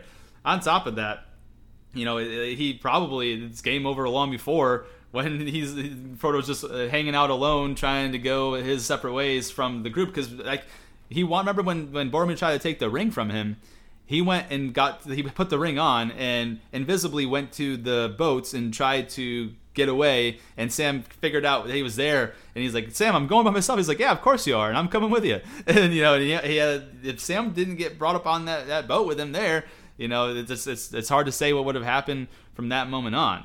And, you know, we had the whole thing. He was the first one and the only one that was super skeptical of Smeagol. I can say that Gandalf even said, hey, something tells me that he's going to play a role before this is over, for good or for ill, I cannot tell. You know, so no one really knew, but like Sam had a feeling the whole time that he was tricksy and false. You know, he like without him, you know what I mean? Like Frodo goes to sleep, you know, falls asleep in the wrong way. Smeagol strangles him into sleep, takes the ring. You know, whatever happens there, it's just Sam has been there the entire time. And then we get to the very end, he's got to carry Frodo, literally carry him. And then on top of that too, he gets stabbed by a Shelob. If Sam just leaves him there, his body there, his body gets taken back to Barad-dûr and gets tortured by Sauron, and, you know, for however long. And then Sam's got to complete the journey on his own, which he was willing to do. He picked it up. He's like, man, I guess I got to do this. You know, there's a lot of the reasons why Sam, you know, could be the MVP. He was like the most loyal of everyone. And Gandalf, for all that great he did leave for quite a long time. It wasn't his fault because it was to save everybody. But, you know, who knows that if he would have made the same choices that Aragorn did and took them there, but we'll never know because he just simply wasn't there. And so the split of the Fellowship, you can almost not add a fault of Gandalf's, but, you know, if he was there, would they have all split? Who knows? I have no idea. But, you know, it's very clear to me that Sam played a really important moment. Frodo would not have gotten to Mount Doom without Sam. Definitely couldn't have, you know, sealed the deal, so to speak. Then I'll also, you know, to Gandalf's credit, a lot of things that we mentioned, like he set all the plans. Like he played like a mental warfare chess match, trying to figure out what Sauron's move was going to be, how they could counter it, what Sauron might do to counter their counter, and all that. And he was the one bringing people in from places like, you know, Helm's Deep. Like I said, he saved the day there. He got to meet Tirith in time, led the defense of the city himself. Pretty much, you know, he was known as the Gandalf Stormcrow, the bringer of bad news. You know, people didn't want him around because it always was never anything good. And, you know, but without him there, without the counsel he gives, a lot of these places fall. Like Rohan doesn't survive Helm's Deep without Gandalf, and so Gondor sure as hell doesn't survive the siege of the Pelennor Fields without Rohan. So, you know, that happens there. You know what I mean? And so there's just, yeah, I can see the argument made for each. So what I'm going to do, I'm going to go ahead and give co-MVP honors to Sam and Gandalf. And that's my answer. And no one can stop me because this is what I do. So. You won me over, man. I mean, I think a great point you made on that was the fact that they probably wouldn't have gotten to the Prancing Pony, because I wasn't really considering that, because I was thinking... Yeah. I mean, I wasn't really considering that moment because I wasn't thinking that. I was thinking they could have made it on the trail and maybe, you know, hidden some trees or something. And correct me if I'm wrong, Merry was there. It wasn't Pippin, like the film, right? Other way around, yeah. Pippin was there, but not Merry in the novel series. Merry came when they made it to Farmer Maggot's place, and he went to pick him up from Farmer Maggot's like location there. Gotcha. So I was thinking, like, maybe, you know, with Pippin there, like, maybe, like, that wouldn't be considered. But, yeah, no, that's a great point you made. I got to give it to you. I'll give him co-MVP as well. So Sam and Gandalf, man, that's great stuff, brother. That's fantastic. Awesome. to move into the next ranking section we've got, we're going to do a ranked order of the novels. And I'm talking like 3, 2, 1. It's not going to be part 1 of the novels. We'll do that for the films because they were more, split up in section-wise. But we're going to do the novels as a whole, from our quote-unquote least favorite to favorite. Like, obviously we all thought they were good, but, we're going to give what we, our ranked order and our favorites there. And so I'll go ahead and let Chase start it off. The ranked orders 1 through 3 of the novels. What took your number 3 spot? Number 3, I put The Two Towers. It was great. There was nothing wrong with it. Like, it was a fantastic book, honestly. Like, it was a great book in my opinion. The only reason I ranked it there was because there was a lot of competition between the other two, and that damn chapter with Treebeard where they discuss what to do with them for like 40 pages just really got me, man. That was the one I was falling asleep. We were over here reading it together. I was losing it, man. And, but overall, it was a fantastic book. It was just really that one chapter that kind of got me. So, yeah, just because of competition, I had to rank it at number 3. What about you? My number 3 spot goes to the Fellowship of the Ring. And the reason why it gets my number 3 spot is there was some real boring chapters. The very beginning of this book, trying to read through Bilbo's birthday, and then what they did directly after, just waiting for things to happen, and giving the Shire over to the Sackville Baggins. Like, that was just so boring, dude. Like even reading it into I think the first little bit of interest got to me when we went halfway through the Old Forest and found Tom Bombadil. That's when I started to go, like, okay, this is starting to pick up a little bit. But man, for the first, I don't know, 5, 6, 7 chapters, whatever it was a tough read, man. I was bored with it. There was a lot of cool things that did happen towards the end of the Fellowship of the Ring book, the second portion, the second half side of it. But man, just there was no part that was as long stretched in the Two Towers that I thought were as boring as the most boring parts of the Fellowship. So for that reason, and I just had to put Fellowship number 3. What do you got for number 2?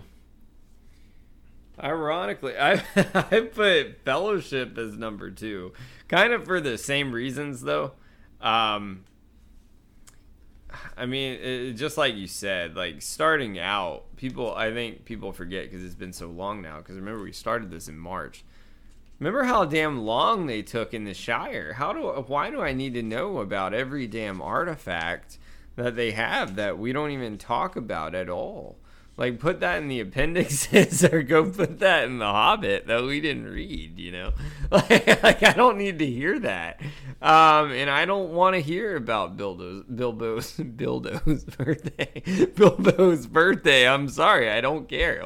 That's great. Like, I don't have a problem with Bilbo. I think it's great what he did. I've read The Hobbit before. All right, cool. Unfortunately, the films were trash, so we're not covering that. If they were great, that might be another story, but unfortunately, they're not.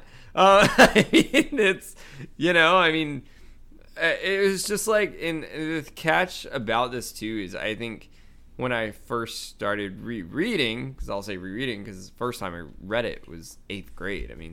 This has been 15 years for me since I really picked this up again. And it's written in that old style kind of pentameter, I'll say. Like, it's not like reading Harry Potter where you hear, you read about the battles. Like, usually, the battles are just kind of left off and they're there. Like, for instance, I really would have liked Fellowship a lot more if we had actually... if they had moved that part in the Two Towers to Fellowship and we actually got to hear about how it happened with Boromir and stuff like that, but that didn't really happen. So just for those kind of reasons, but at the same time, positively, it did have the battle with the Balrog, and you heard about how Gandalf was even struggling before, and just all the details there. And you had Glorfindel in the Flight of the Ford. So I had some badass moments too. So it ranked right in the middle for me, man. I put it at number 2. Number 2 for me was The Two Towers. And I just thought it had a little bit more action than the Fellowship of the Ring, because it starts right off with the departure of Boromir, the number 1 chapter, immediately. And then we also get the Riders of Rohan. We got to see them destroy the Orc party. That was all pretty action-packed. This is when we get Gandalf back. That was pretty important as well. It happens in this book. On top of that, they go to have the Battle of Helm's Deep. They save King Theoden and the Riders of Rohan, which are instrumental to the battle in Gondor that happens. On top of that, you have the Dead Marshes that they've got to go through. This happens there. We've got the Forbidden Pool where Faramir captures Frodo and Sam, and that was a little dicey. Then we have the whole action of Shelob's Lair happens in the Two Towers book. I know it happens in the Return of the King film, but we're going right now in the book here. And so just because there's just more action throughout, and just a variety of it on both sides and both perspectives of, Legolas, Gimli, Aragorn, Merry, Pippin, and eventually Gandalf, and then Frodo and Sam on the other side. There was a lot more action overall in the Two Towers book than there was in the Fellowship of the Ring, even though maybe the Fellowship of the Ring's big climax was cooler than maybe a lot of that. I will say the Helm's Deep battle was a little anticlimactic in the book. I thought it was going to be a little bit better just because of how it was on screen, but reading through it, it is what it is. I just think that there was more action overall in the Two Towers, and that's why I just rank it a little bit higher than the Fellowship. So number 2 for me is the Two Towers, and I'll let you take away your number 1. Number 1? I mean, that's pretty obvious what it is, but Return of the King, man, this book was phenomenal. The book specifically was fantastic. It was action-packed from beginning to end. You got to see Aragorn go get the army of the dead with the Dunedain. That was phenomenal. Excellent. Point to Jay Nelly there, always bringing that up. That's a good one. You had the whole battle of Pelennor Fields, which was phenomenal. The Witch King of Angmar, and you had him not just like the film, but yeah, came up to Gandalf, and and you had Éowyn destroy the Witch King of Angmar. I mean, it was fantastic. It was a book that was of course, there's always things you can wish they add from a book, but as far as a Lord of the Rings film, it was action-packed from beginning to end. So I gave it my number 1 spot, man. Yeah, and obviously I did too. There's only 3, right? So it was a big guess of what my number 1 book was going to be. But yeah, I also put Return of the King as my number 1 book in the series, just because not only of all the action that happens in it, which is a lot, obviously all the big battles, especially I would say probably the most climatic moments of the entire series happen in this book, but it also does a good job of tying everything else up. It does a good job of sewing things up at the end, where Frodo goes off into the Undying Lands, and you have that big debate, is that him going off into heaven or dying or whatever it may be, and that's their version of paradise, is that he was able to sell with the elves to that paradise. And on top of that too, they come back to the Shire when they think all their fighting days are done and they're ready to take a break after the big journey, and lo and behold, Saruman took over the Shire and they've got to fight him out, which is really a big show of how fall from grace, a big fall of a grace that Saruman had, that 4 hobbits, they were able to kick him out of the Shire pretty easily, and obviously Wormtongue stabbed him and ended up killing him there in the Shire. But that was another addition to things that were going on in there that was seen in the Mirror of Galadriel. That is a foreshadow to a full circle moment that they tied up very, very well. On top of that, they said no man could kill the Witch of Angmar, and guess what? It wasn't a man; it was a female. She did that, and the big battle scenes before the Black Gate, and the Battle of Pelennor Fields, the Passages of the Dead, just all these things, man. This was a complete novel, and it did a great job of keeping me interested and tying up the loose ends. And it wasn't a terrible send-off. It wasn't an ending to where I'm like, oh man, that really sucked. I'm like, oh, okay, I felt that there was a level of resolution, and there's not a ton of questions or things I have concerns about, oh well, what happened here, obviously I wish they would have talked a little bit more about characters afterwards. They give us a quick little epilogue type of deal, how Harry Potter did when they dropped their kids off at King's Cross. That would have been cool, but it is what it is. We can only get what we can get. And so for all those reasons, though, the Return of the King took my number 1 spot on the ranked order of the novels. And just to run through it real quick one more time, me going through 3 to 1 is number 3, Fellowship of the Ring; number 2, Two Towers; number 1, Return of the King. Go ahead and give your 3 through 1. Yeah, the Two Towers, number 3, Fellowship of the Ring, number 2, and Return of the King, number 1. Awesome. And that will go ahead and move us on into the next portion of the rankings. This category is the ranked order 1 through 6 of the extended editions of the film. So we're going to be doing like part 1, part 2. We're going to rank each of that, and we're going to start here at number 6. I'll let Chase kick us off. What's your number 6 in your ranked order 1 through 6 of the extended edition films? The Return of the King, part 1. It was just unforgivable, man. I mean, the fact that they killed Saruman off on a bridge mill, I don't think that's forgivable. It was cool. Like, I mean, it had, like, some cool fantasy parts with, like, the Battle of Osgiliath and stuff. So it wasn't really, like, a bad film. But, I mean, it was just things that affect the plot line, which is what had to rank it lower. I don't know why you would kill off someone that affects the last 3 chapters of the book. That was just kind of unforgivable for me. So I know that's being harsh, but for that big reason, I had to rank it last because the competition was great. And for that reason, that's just something that this cannot be forgiven. So what about you, man? Yeah, number 6 for me, I agree with you 100%. Part 1, Return of the King, got the number 6 spot in the order of 6 to 1 in the extended edition films here. And it's not even just the Saruman part. Like, yeah, that's a big one too, but there's just a lot of things in there that are heavy differences and that can directly negatively affect the plot line. And when you start doing that, it starts taking away from the initial story. And I know you can't do everything.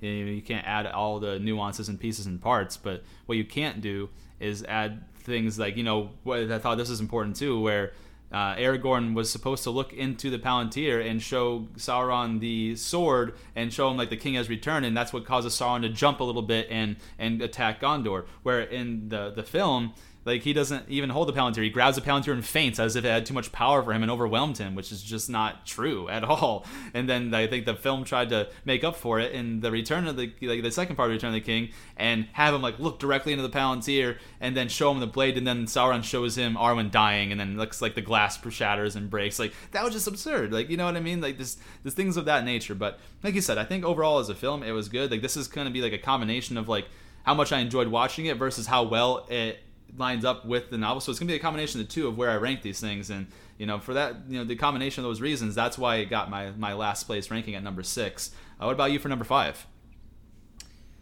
Number 5, I put Return of the King Part 2, man. Return of the King Part 2. Now, it was cool. Like, I really do enjoy, like I said, him cutting off the head of the mouth of Sauron, and that big speech Aragorn gave at the end, and you got to see the battle at the Black Gate. Like, that was super cool.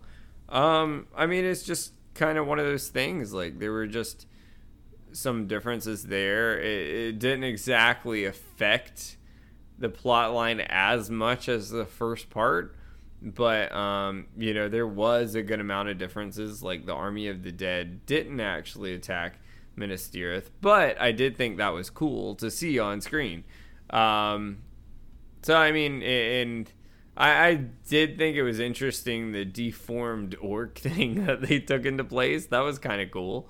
But there was just, long story short, there's just a lot of competition on here. So Return of the King Part 2 took my list there. All right, finally we're starting to get some differences here in our ranking orders. I'm happy because I don't like it to always match up. So my number 5 position goes to Part 1 of the Two Towers. And the reason that Part 1 of the Two Towers ranked, I wouldn't say so low, it just say like there's just, it was a good film overall. There's none of these films I'm like, oh, I hated watching this. You know what I mean? I enjoyed watching all of them. It's just, like I said, when we combined watchability with how well it lines up with the storyline, it's just one of those things. And the Two Towers, to me, it was more of a setup film. Part 1 of the Two Towers was a setup film. The Battle of Helm's Deep doesn't happen. The biggest thing that happens in this is Gandalf comes back to us. Like, that's the biggest, level of action. We see like the orcs take Merry and then just try to track him all the way through, and we get the freeing of King Théoden from Saruman's grasp. And that was interesting to see. It's just like, just nothing really stood out heavy. There's no big part of the Part 1 of Two Towers I'm like, yeah, fuck yeah, other than Gandalf returning, and that was cool, and that was a big moment. But you can't have one big moment and that makes the whole movie. Like, I can think of so many other big moments in other films that made me, put this as low as I did. And so, just, for those reasons and a few others as well, Part 1 of the Two Towers came in at number 5 for me. What about number 5 for you? Yeah, I'm right there with you, but I'm sorry, number 4. Yeah, number 4 for you. Yeah. Number 4 for me is, Two Towers Part 1. I did like, though, I put it there, I ranked it right above Return of the King Part 2 because of the Balrog. Because you get to see the Balrog in that fight. That was badass seeing when he smote it, like I said, and threw it to the side of the lowest tower on the tallest peak. It was absolutely badass. And you got to see that part with the orcs cutting each other down where they were like, how about the legs? They don't need them. I want some meats. It was fantastic. We had that whole section on the show where we talked about it. And he was like, meat's back on the menu, boys. It was excellent. And the whole iconic line, I smell man flesh. So for those reasons, I put it as Two Towers Part 1. Also, if you forget, you had the entire, at that moment, if I stand correct here, that warg battle was Two Towers Part 1. Was that Two Towers Part 1 or Two Towers Part 2? I think that was Two Towers Part 1. Okay, yeah, I got it right. Good deal, yeah. So, and that was a cool ad for me. I really enjoyed that ad with, the necklace that you grabbed. You kind of added some stuff in there because Arwen has no roles in the novel. I thought it was cool. It was cool. It wasn't in the book. So, Two Towers Part 1, I gave it my number 4 spot. All right. Well, to drive into my number 4 spot here, I put Part 1 of the Fellowship of the Ring hit at number 4 for me. And I thought I put it here right in the, I think I can say the middle. It's close to the middle though. But why I put it here and didn't put it any higher, it's just because not a lot of action happens in the Fellowship of the Ring as a whole, novel or film. It's more towards the end of everything. But I do really like the fact, and I put it above the Two Towers Part 1 and above the Return of the King, is because that it followed pretty well along the sequence of events. It left out the whole part of Tom Bombadil, but that was just omitted fully from the film series. So I couldn't really go higher from that because that for me was a really key cornerstone moment. And but outside of that, it followed the sequence of events pretty well. And even they did switch Glorfindel and Arwen, but we both said that I don't have a problem with it. You actually, I think you said you liked it more in a way. But that happened. They put that on screen and it looked really cool, especially with the water and the horses coming down and taking out the race there, and that's kind of the inception of the whole journey. It happens at the Rivendell, the Council of Elrond. So that's where everything kind of happens. But in terms of big battles and everything, that nothing really happens. The Balrog doesn't happen until Part 2. So it's just it ranks higher than the other ones because it followed closer to the storyline, I think, but it doesn't rank any higher than it does because the lack of action. And I'll say that, So for me, number 4 is Part 1, Fellowship of the Ring. Where you got for number 3? You're gonna kill me on this. The Two Towers Part 2, number 3 for me. And it was an awesome film. I don't have any problems with it. My one big issue is the fact that Wormtongue is looked like a possessor, and you had that whole possession thing going on. Walking, you would have had me crawling on all fours like a beast. But, keep in mind that happened in Part 1 of Two Towers. Yeah, that's Part 1. But I guess it was awesome. The Battle of Helm's Deep was fantastic. It was cool seeing the Ents actually the river. That was kind of cool, I guess. He didn't say, the filth of Saruman is washing away in this one, so that was good. It was a great film, really. This is kind of when you get to see those extra moments with Gimli and Legolas. Remember after the Battle of Helm's Deep, Legolas shot that extra orc that he was sitting on. He was like, that's because my axe is buried in his head. He was twitching. It was great. So, it had a lot of really cool things along with the action. And it followed it pretty close. There wasn't super major differences that I had a huge problem with. And so I thought it was great. I gave it a number 3 spot, the Two Towers Part 2. My number 3 spot goes to Part 2, Return of the King. And I know it really did mess up a lot of the storyline, and there's a lot of differences. But I also thought the movie was very exciting to watch. So this is where it kind of overplayed, like because of how much action was in it and how they made things visually look on screen and the special effects and all.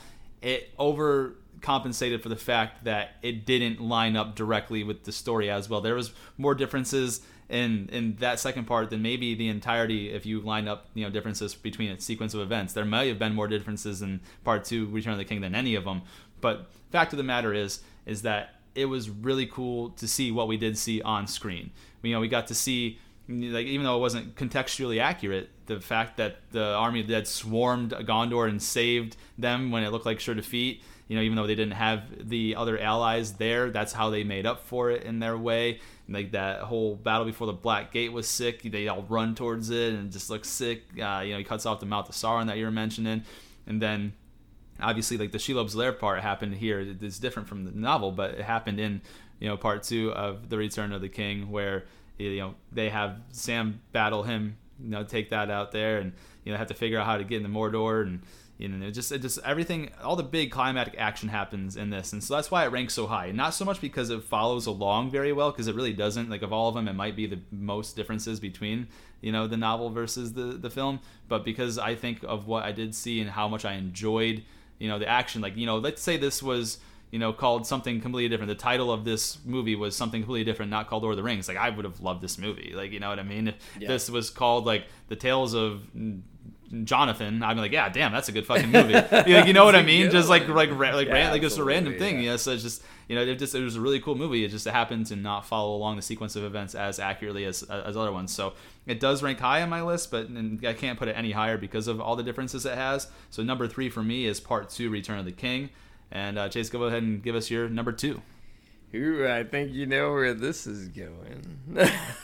Fellowship of the Ring, Part 1. Because even though people say it doesn't have action, Arwen kicks some ass. We had an entire Top Gun bird's eye view for you guys. Saved their asses. She got hit by a tree branch and said, fuck that tree branch. Kept riding. And remember, you had that whole instance with Aragorn and Arwen, and she's like, I can get him there faster. And Aragorn was like, ride hard. Don't look back. And then she didn't. She just rode her ass on there and have that iconic line again. If you want him, come and claim him. Nino ni Naftalaya. It was absolutely Nino ni Naftalaya. It was absolutely phenomenal. It's my favorite part. Besides what's coming up after this, it was a no-brainer for me. It followed the novel so well. Yes, the beginning started out a little slow, but I got to give it to you, though. The Shire looked gorgeous, man. I wish if I was on like a hotel vacation, I would love to just be kicking back in the Shire, man. Back in the Shire, got my little pipe weed there that they got. Gandalf loved that shit. Light some fireworks. It was excellent. I loved it. I thought it was great. Back to you for your number 2 spot, brother. Number 2 for me is Part 2 of The Two Towers. And a lot of it has to do with the greatest fantasy battle scene we've ever seen on screen in Helm's Deep. That had a lot to do with it. But on top of that, it was a good combination of a lot of action and still following the storyline pretty well. They went into Isengard. I thought that was really cool to see the Ents just upend that whole city, because Isengard was before Sauron flipped the switch to madness and became a villain. That was a beautiful location, and they walked their way there on the Ents, and he saw that oh my gosh, and then he after they had decided they were not going to assist in the war, that was a whole ad too. There was never that in the books. They were already in at the war from after they met together, but they had to it had been that was a cool addition.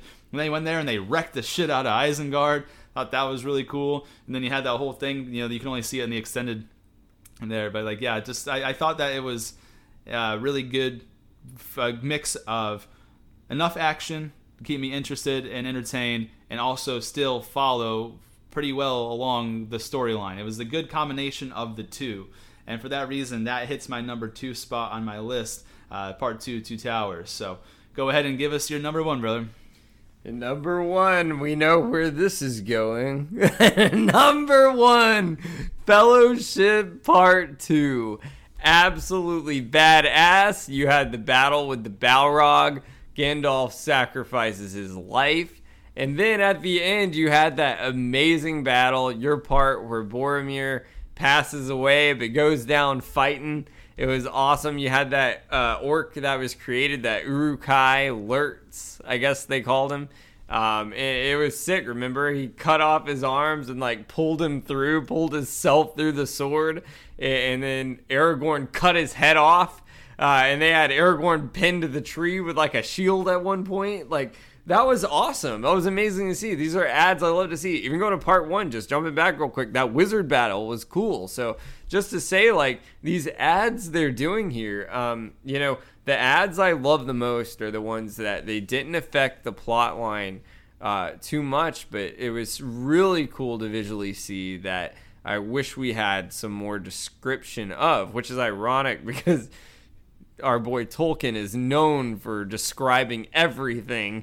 But I wish we got more description of the battles that actually happened in the film. So Fellowship of the Ring Part 2, I put as number 1, man. I'm a sucker for it. I love it.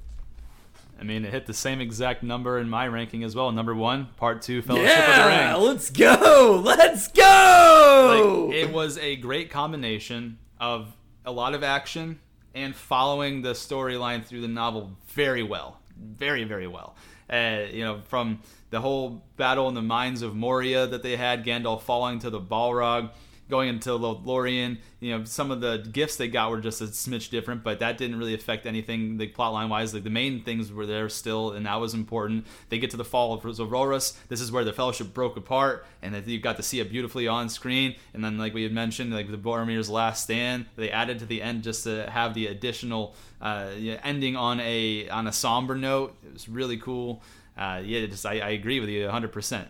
Part 2, Fellowship of the Ring, did the best of making it super enjoyable to watch and follow the novel corresponding sequences like very, very closely. So for that reason, for me, it also gets my number 1 spot, Part 2, Fellowship of the Ring. And I'll go ahead and run through my 6 through 1 real quick, and I'll let Chase do the same before we move on to the next part of our ranking. So number 6 for me, Part 1, Return of the King. Number 5, Part 1, Two Towers. Number 4, Part 1, Fellowship of the Ring. Number 3, Part 2, Return of the King. Number 2, Part 2, Two Towers. Number 1, Part 2, Fellowship of the Ring. Number 6, I got Part 1, Return of the King. Number 5, Part 2, Return of the King. Number 4, Part 1, The Two Towers. Number 3, Part 2, The Two Towers. Number 2, Part 1, Fellowship of the Ring. And number 1, same as Jay Nelly right here, Fellowship of the Ring, Part 2. Awesome. Now we're going to move on to the next part. We're going to do a final numeric grade for each novel. And we'll start out with the Fellowship of the Ring. Chase, go ahead and tell me on a scale of 1 to 10 where you rank the Fellowship of the Ring, a final grade for it. Yeah, in our previous episodes, I gave the Fellowship... we're ranking the novel, right? First. Correct. Yep. Okay. I gave the novel an 8.3 because it was a slow read. And I hate to say it, it was a slow read, but it was very well written. I'm going to leave it at an 8.3, man. For me, I remember going back and listening to some of our previous podcast episodes to really remind myself why I thought the rankings that I gave them. And I remember, I had even thought about, part 1 of Fellowship of the Ring versus part 2 of Fellowship of the Ring. And I'm like, man, the first part really kind of dragged a bit, but the second part had a lot of action, kind of made up for it. So, I was like, I would probably give the first part like an 8.3, the second part 8.7. So I just decided to split it right there in the middle. And I'm giving the Fellowship of the Ring overall an 8.5 out of 10 for me. That is what I gave the Fellowship of the Ring. Now, to go into the Two Towers, what did you give that for a numeric rating? Yeah, in our episode, I gave the Two Towers novel an 8.7. I'm going to keep that the same too, because in my opinion, it was a little bit more action packed than the Fellowship was. And, you know, we even got introduced into Trixium Falls in this one, and really focused on perspectives, and you had some fantastic battle scenes, and yeah, so I'm gonna keep it where it's at. I like where it's at. Which is great, because I also gave it the same exact rating. The Two Towers novel I gave an 8.7 out of 10 as well, and I will also keep it right where it was at when I first gave it that rating. At this point, maybe a month and a half back, right? But yeah, that's what I gave the Two Towers. Now, for the Return of the King, what did you get on a scale of 1 to 10? Yeah, I gave Return of the King, the novel, a 7.9. I really like the novel, man. I'm gonna boost it a little bit, because I maybe it's because, like, once I watched those films, I really appreciated the novel a lot more. I was just so pumped up at that point.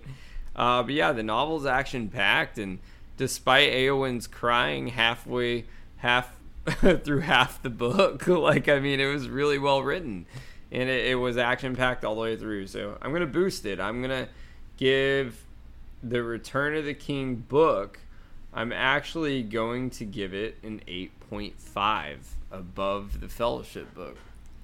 That was a quite a boost there. And then, you know, for myself, for the Return of the King, it's funny because I'm also going to give it a little boost from what I initially gave it. I initially gave the Return of the King an 8.8 out of 10. I am actually going to change that to a 9.0 out of 10. And the reason it's going up 0.2 spots for me is because I really love how there could be multiple interpretations of what happens to Frodo at the end, and you just really are left pondering a, you know, almost like a meaning of life type question that we never really get an answer to. So there's obviously more parts in that make it a great book, but that alone helped me give it an extra 0.2 points. So for me, the Return of the King, I'm giving it a 9.0 out of 10. And just to run through it again real quick, I myself gave the Fellowship of the Ring an 8.5 out of 10. I gave the Two Towers an 8.7 out of 10. And I gave the Return of the King a 9.0 out of 10 when it comes to the novel series. What about you? Yeah, and actually, funny, let's take a step back in time, because I misread that. 7.9 was what I gave the Return of the King Differences Part 1 and 2, which we'll get into in a minute. But what's funny was I did that on the fly. I looked at my notes here. On our previous episode, I gave it an 8.5. So I'm keeping it the same spot. All my numbers stayed the same, so you can tell this is real, because I actually just gave that off the top of my head, man. So you can tell I'm not making some shit up. But yeah, so Fellowship, the novel, I'm going to leave at an 8.3. Two Towers novel, I'm going to keep it at an 8.7. And Return of the King novel, I'm keeping it at an 8.5. Awesome. And now we're going to go into our final numeric grading for each extended edition pieces of the film.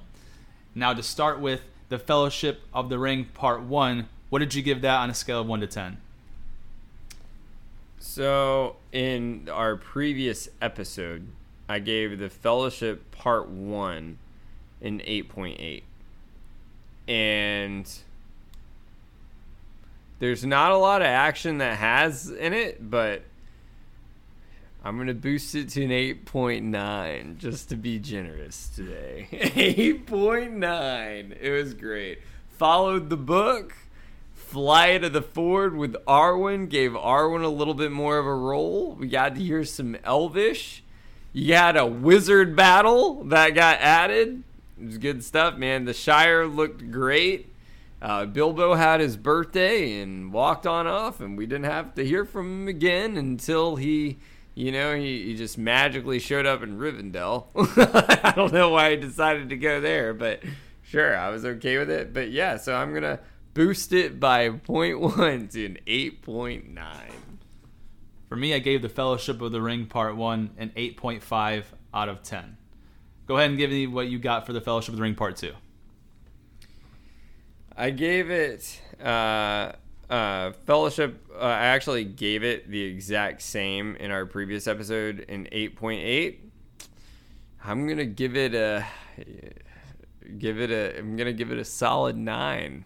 Get solid 9. It's a hard 9 too. That's good. Flat 9. Fellowship Part 2. For me, I put The Fellowship of the Ring Part 2 at an 8.7 out of 10. Go ahead and give us your Two Towers Part 1 rating.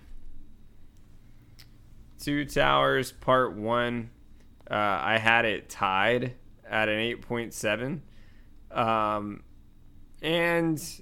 really like the warg battle and everything too, so I really like the whole part of we want some meat. So I'm going to be generous. I'm going to leave it at an 8.7 where I had it. Myself, I put The Two Towers Part 1 at an 8.1 out of 10. What'd you have for The Two Towers Part 2? I had the exact same at 8.7. I'm going to leave it the same. I'm going to leave it at 8.7. I gave The Two Towers Part 2 an 8.6 out of 10. What did you give The Return of the King Part 1? Return of the King Part 1, I gave a 7.9 is what I gave it. I gave The Return of the King Part 1 a 7.1 out of 10. What did you give The Return of the King Part 2? I also gave that a 7.9. I'm going to change it a little bit because you're right. It did have a lot of action battle scenes. Aragorn's speech was phenomenal. And, you can't take back what you already put yourself into a corner with. I'm going to give it an 8. I think that's fair. I myself gave The Return of the King Part 2 a 7.9 out of 10. And so just to run through mine real quick once more. The Fellowship of the Ring Part 1, I gave an 8.5 out of 10. The Fellowship of the Ring Part 2, I gave an 8.7 out of 10. The Two Towers Part 1, I gave an 8.1 out of 10. The Two Towers Part 2, I gave an 8.6 out of 10. The Return of the King Part 1, I gave a 7.1 out of 10. The Return of the King Part 2, I gave a 7.9 out of 10. Go ahead and run through yours. The Fellowship Part 1, I gave an 8.9. Fellowship Part 2, I gave a 9. Two Towers, I gave Part 1 and Part 2 an 8.7. In Return of the King Part 1, I gave a 7.9. In Return of the King Part 2, I gave an 8.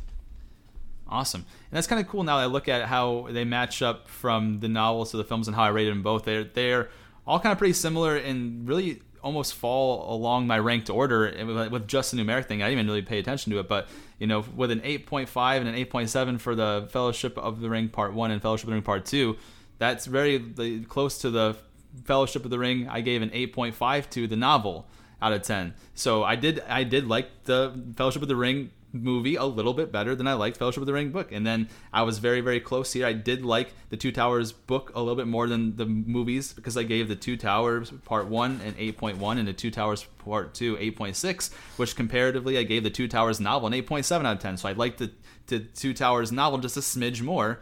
And now this is the Return of the King. I gave the film Part 1 a 7.1 and the film Part 2 a 7.9. And I really liked the Return of the King novel. I gave that a 9.0. So it's just funny. I like the first movie better than the first book. I like the second novel just barely more than I like the movie counterpart. And I like the book quite a bit more than I like the Return of the King movies. So I just thought that was pretty interesting. But I have a question for you here. A couple more things before we wrap up and tie up today.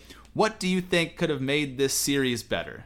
What have you would like to see? What are some things you would have added? What are some things you would have taken out? Just whatever comes to your mind when I say, hey, if you were to write the Lord of the Rings yourself and you have this as a base outline, what are some things that you would do that you think would have been more interesting? I mean, it's interesting how J.R.R. Tolkien set this up because, as we know, it makes references to the Silmaril, and that eventually came out afterwards, but it was edited by Christopher Tolkien based on some things he pulled from J.R.R. Tolkien after he died. And so I don't know if he really planned to do a whole bunch of prequels, but I just kind of wish we got to hear a little bit more about what Sauron was like in the Second Age here, and how he was in physical form, whether it was through, flashback stories of the elves, or that sort of thing, or they put a little bit in the appendixes, which you can go into that. But I just wish we got to hear a little bit more on that. The book side of things, I wish we got to hear more description of the battles. And some things I just didn't feel were really necessary. Like the whole debate with Treebeard for like 40 pages. Like, we don't need to hear that. In the film perspective, I wish we got more of Tom Bombadil. But it also did like some fantastic visuals. So that's what I'll say there. I wish it added. I will say, on a side note, as far as like Peter Jackson and the directors here, I gotta admit, I was impressed. I thought they did really well for what we've seen some other directors and stuff do compared to what they have to work with. Especially considering there was no really, like, The Hobbit wasn't made first when this came out. Like, they were doing this kind of from scratch and made all three at once. So the novels and films, in my opinion, overall, were fantastic. It truly took me back to a moment where I enjoyed everything, just like when I was a kid, and kind of reliving this journey from beginning to end again, and passing through whatever Gandalf said, the silver sheet at the very end. It was great, man. So, but that's what I wish you kind of got to see a little bit more of, was a little bit more of hearing more about the threat Sauron was when he was in physical form. What about you? For me, I think there's a few things I would change. Just when it comes to the actual writing of the novel, I just really feel that there's just so much detail that just unnecessary. Like, take out a lot of the descriptions, because I don't believe the descriptions really added a lot to the scene that we were reading to a point where it was so necessary. Like, I don't need 86 adjectives to describe where we're at. Like, just, you know what I mean? Like, and I know that's a mark of a good writer, is being able to put your readers visually into the what you're trying to have them see at that time. But it does make certain chapters drag along, and especially when there's no action going on. And, there were a few times where I got a little bit drowsy trying to make it through those points where there's some chapters that are 30 plus pages long when they could really be like maybe 22 pages. Like, you probably cut out 10 pages, you just take out a few details here and there. I think that was one of the things I would make an adjustment on. And then one of the biggest things I would do as well is I would have killed off more of the main characters. Really, no one in the Fellowship, that like the 9 members of the company, really died except Boromir. Like, Gandalf died but came back, so does that count? I don't really think so, right? Like, so for me, if you were to ask me, okay, well then who would you have killed off? For me, I would have killed off both Legolas and Gimli. I would have killed off Boromir. I would have killed off Elrond, and I would have killed off either Merry or Pippin. And I'm going to go through an example of why I would kill off each of these characters. I would kill off, let's say, I would kill off Gimli first, maybe. Outside of Boromir. Let's say the Boromir thing already happened. Boromir's gone. Like, I liked how he died, and that was his whole deal. Now, the next character I'd have die would probably be Gimli. Maybe at Helm's Deep, maybe on the way through, or something happens to Gimli, and basically Legolas is so desolate and like lost inside without his best pal that he does something heroic and does like a last stand, and just almost like a what do you call it? A Hodor, like holds the door type thing. Like, they're just like, they've got no chance to escape, and Legolas does like just puts himself between him and the rest of the Fellowship and just goes like full style and just takes out as many as he can before they overrun him eventually. And the reason he does that is because he kind of wants to, doesn't care if he dies, because he just lost his closest friend. However, Gimli, we end up killing off Gimli whatever way. Legolas ends up becoming like a catalyst and helps them by his sacrifice, kind of similar to what happened to Gandalf, except doesn't come back. So that's how I would kill off Gimli and Legolas. Something regular. Gimli dies in one of the battles or one of the wars, and then Legolas ends up going with him, because I think it's only fitting those two should live together, die together type of deal, because even in the appendixes we'll get to, they end up sailing off together anyways. They leave Middle Earth. They don't stick around. They end up sailing off together as it is, so might as well have them sail off into death together in a way, not at the same time or the same moment, but just I'd love to see the slow deterioration of Legolas, as after Gimli dies you can see him become less of himself, and he finally finds his moment to make it all count. I think that'd be really cool. Then from there, I definitely think Elrond should have died. Why the hell is that guy still around? He was he was kind of a dickhead. Yeah. Dude, in the novel series, he didn't help out at all. He didn't go help out in the Great War, didn't arrive at Gondor, nothing to help. He's like, well, we fought in the first Great War, so this is your guys' war now. I'm just going to take all my people, and we're going to get out of here and leave you all to it. No, that fucker should have got killed somehow, some way. I really think, especially after he gave Arwen a hard time about staying in Middle Earth for the proper reasons, for love and the hope of a brighter future, and he would try to be selfish and shit. I definitely think Elrond should have been killed off, even though he's cool and he has my respect for what he's done in the past. Motherfucker didn't do shit in this whole series, right? So I think Elrond should have been gone. And then I really think Merry and Pippin, we should have had a Fred George moment when it comes to Harry Potter, where one of them dies and the other one carries on a little bit less of themselves than they were together, because to me they are kind of like the Fred and George of the Lord of the Rings series. And so I think you kill one and have one carry on in remembrance, but kind of become all that they can be in spite of losing their close others. So for me, I think that would really help make the novel hit home even a little bit more, is killing off some of the more main characters. So for me, I think they should have killed off Legolas, Gimli, Boromir, Elrond, and either Merry or Pippin, whichever way you want to go on that. So I don't know, man, what did you think about that? Do you think that's a good idea? What did you think? No, I think it's a great idea. And a point you mentioned that made me think, too, as far as the novel, honestly, as much as I love Arwen and what they did in the film, Aragorn should have ended up with Eowyn. He should have. There's no reason why he shouldn't have. I mean, if we're going according to the novel, I like what the film added. I think that's cool. Flight of the Ford is one of my favorite parts with Arwen. But in the book, Arwen doesn't do anything. She doesn't do shit. She's there at the very end where Elrond gives her hand and you hear about her at the Council of Elrond. That's it. That's literally all she does. What's the point? Aragorn spent all this time with Eowyn. You would think, that's where their relationship would blossom, and it grows into that, where you saw it foreshadowed all this time. And it didn't. And I guess because, J.R.R. Tolkien wanted to show the bridge built between the elves and men, but I think he would have had that bridge anyways, just based on what he did with Legolas and that sort of thing, and how he met with Elrond before, and Gandalf being Mithrandir, and they went to Galadriel, and how he was raised basically by elves anyways.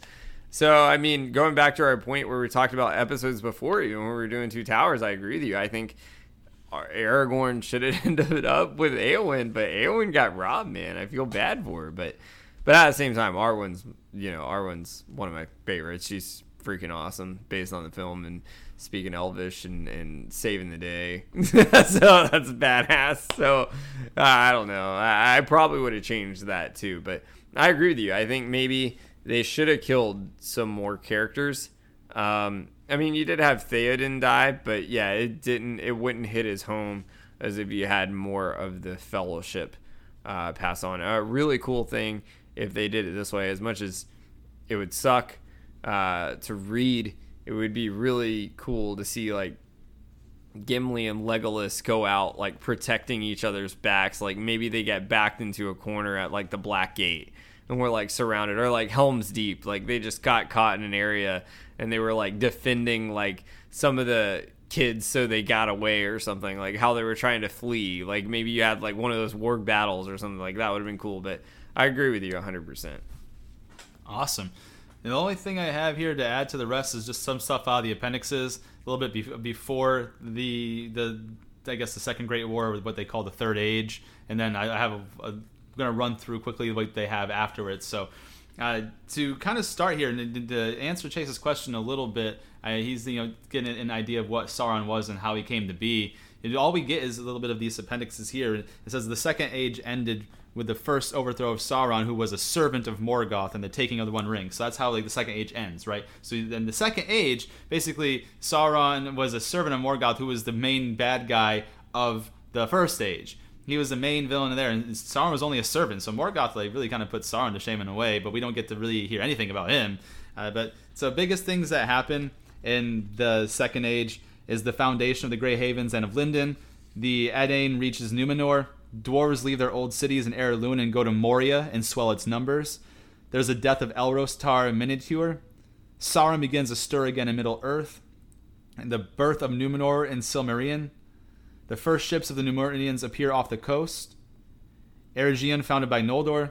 Sauron, alarmed by the growing power of the Numenoreans, chooses Mordor as a land to make into a stronghold, and he begins the building of Barad-dûr. Tar Ankhelami becomes the first ruling queen of Numenor. Sauron endeavors to seduce Eldar. Gil-galad refuses to treat with him, and the smiths of Eregion are won over. The Numenoreans begin to make permanent havens. The elven smiths instructed by Sauron reach the height of their skill, and they begin forging the Rings of Power. The 3 rings are completed in Eregion, and Sauron forges the 1 ring in Orodruin. He completes the Barad-dûr, and Celebrimbor perceives the designs of Sauron. Then we have the War of the Elves, and Sauron begins. The 3 rings are hidden. Sauron's forces invade Eriador. Gil-galad sends Elrond to Eregion. Eregion laid waste. The death of Celebrimbor. The gates of Moria are shut. Elrond retreats with the remnant of Noldor and finds refuge in Imladris, which is Rivendell. Sauron overruns Eriador. Tar-Minastir sends a great navy from Numenor to Lindon, and Sauron is defeated there. Then Sauron is driven out of Eriador. The Westlands have peace for a while, and from this time onward, the Numenoreans begin to establish dominions on the coast. Sauron extends his power eastward, and shadow falls on Numenor. Tan Aminatir takes a scepter. Rebellion and division of the Numenoreans begin, and about this time, the Nazgul, or Ringwraiths, slaves of the 9 Rings, first appear. Umbar is made into a great fortress of Numenor. Pelargir is built and becomes a chief haven of the faithful Numenoreans. Ar-Andunakor takes the scepter. The repentance of Tal Palantir. Civil war begins in Numenor. Ar-Pharazôn, the gold, seizes the scepter. Ar-Pharazôn sets sail and lands at Umbar. Sauron is taken as prisoner to Numenor. Then Sauron seduces the king and corrupts the Numenoreans. Ar-Pharazôn begins building the Great Armament. Ar-Pharazôn assails Valinor, the downfall of Numenor. Elendil and his sons escape. Then the foundations and realms in exile. Arnor and Gondor, the stones are divided. Sauron returns to Mordor. Sauron attacks Gondor, takes Minas Ithil, and burns the White Tree. Isildur escapes down Anduin and goes to Elendil in the north. Anarion defends Minas Arnor and Osgiliath. Then we have the last alliance of elves and men is formed. Gil-galad and Elendil march east to Imladris, and the host of alliance crosses the Misty Mountains. The battle of Dagorlad and the defeat of Sauron, the siege of Barad-dûr begins. And Anarion is slain, and Sauron is overthrown by Elendil and Gil-galad, who perish. Isildur takes the 1 ring, and Sauron passes away, and the Ringwraiths go into the shadows, and the Second Age ends. So that's kind of like the little quick rundown of what happens before the Third Age. Now I'm going to give a quick little rundown of events that happen after the story that we just finished here going through, and this is I guess you can consider the Fourth Age. So with the beginning of the Fourth Age, it began in 1422 in the year count of the Shires, but the numbers of the years of the Shire reckoning were continued. So Will Wilfoot resigns, and Samwise is elected mayor of the Shire. Peregrine Took marries Diamond of Longcleave. King Elessar issues an edict that men are not to enter the Shire, and he makes it a free land under the protection of the Northern Scepter. Faramir, son of Peregrine, is born. Goldilocks, daughter of Samwise, is born in 1431.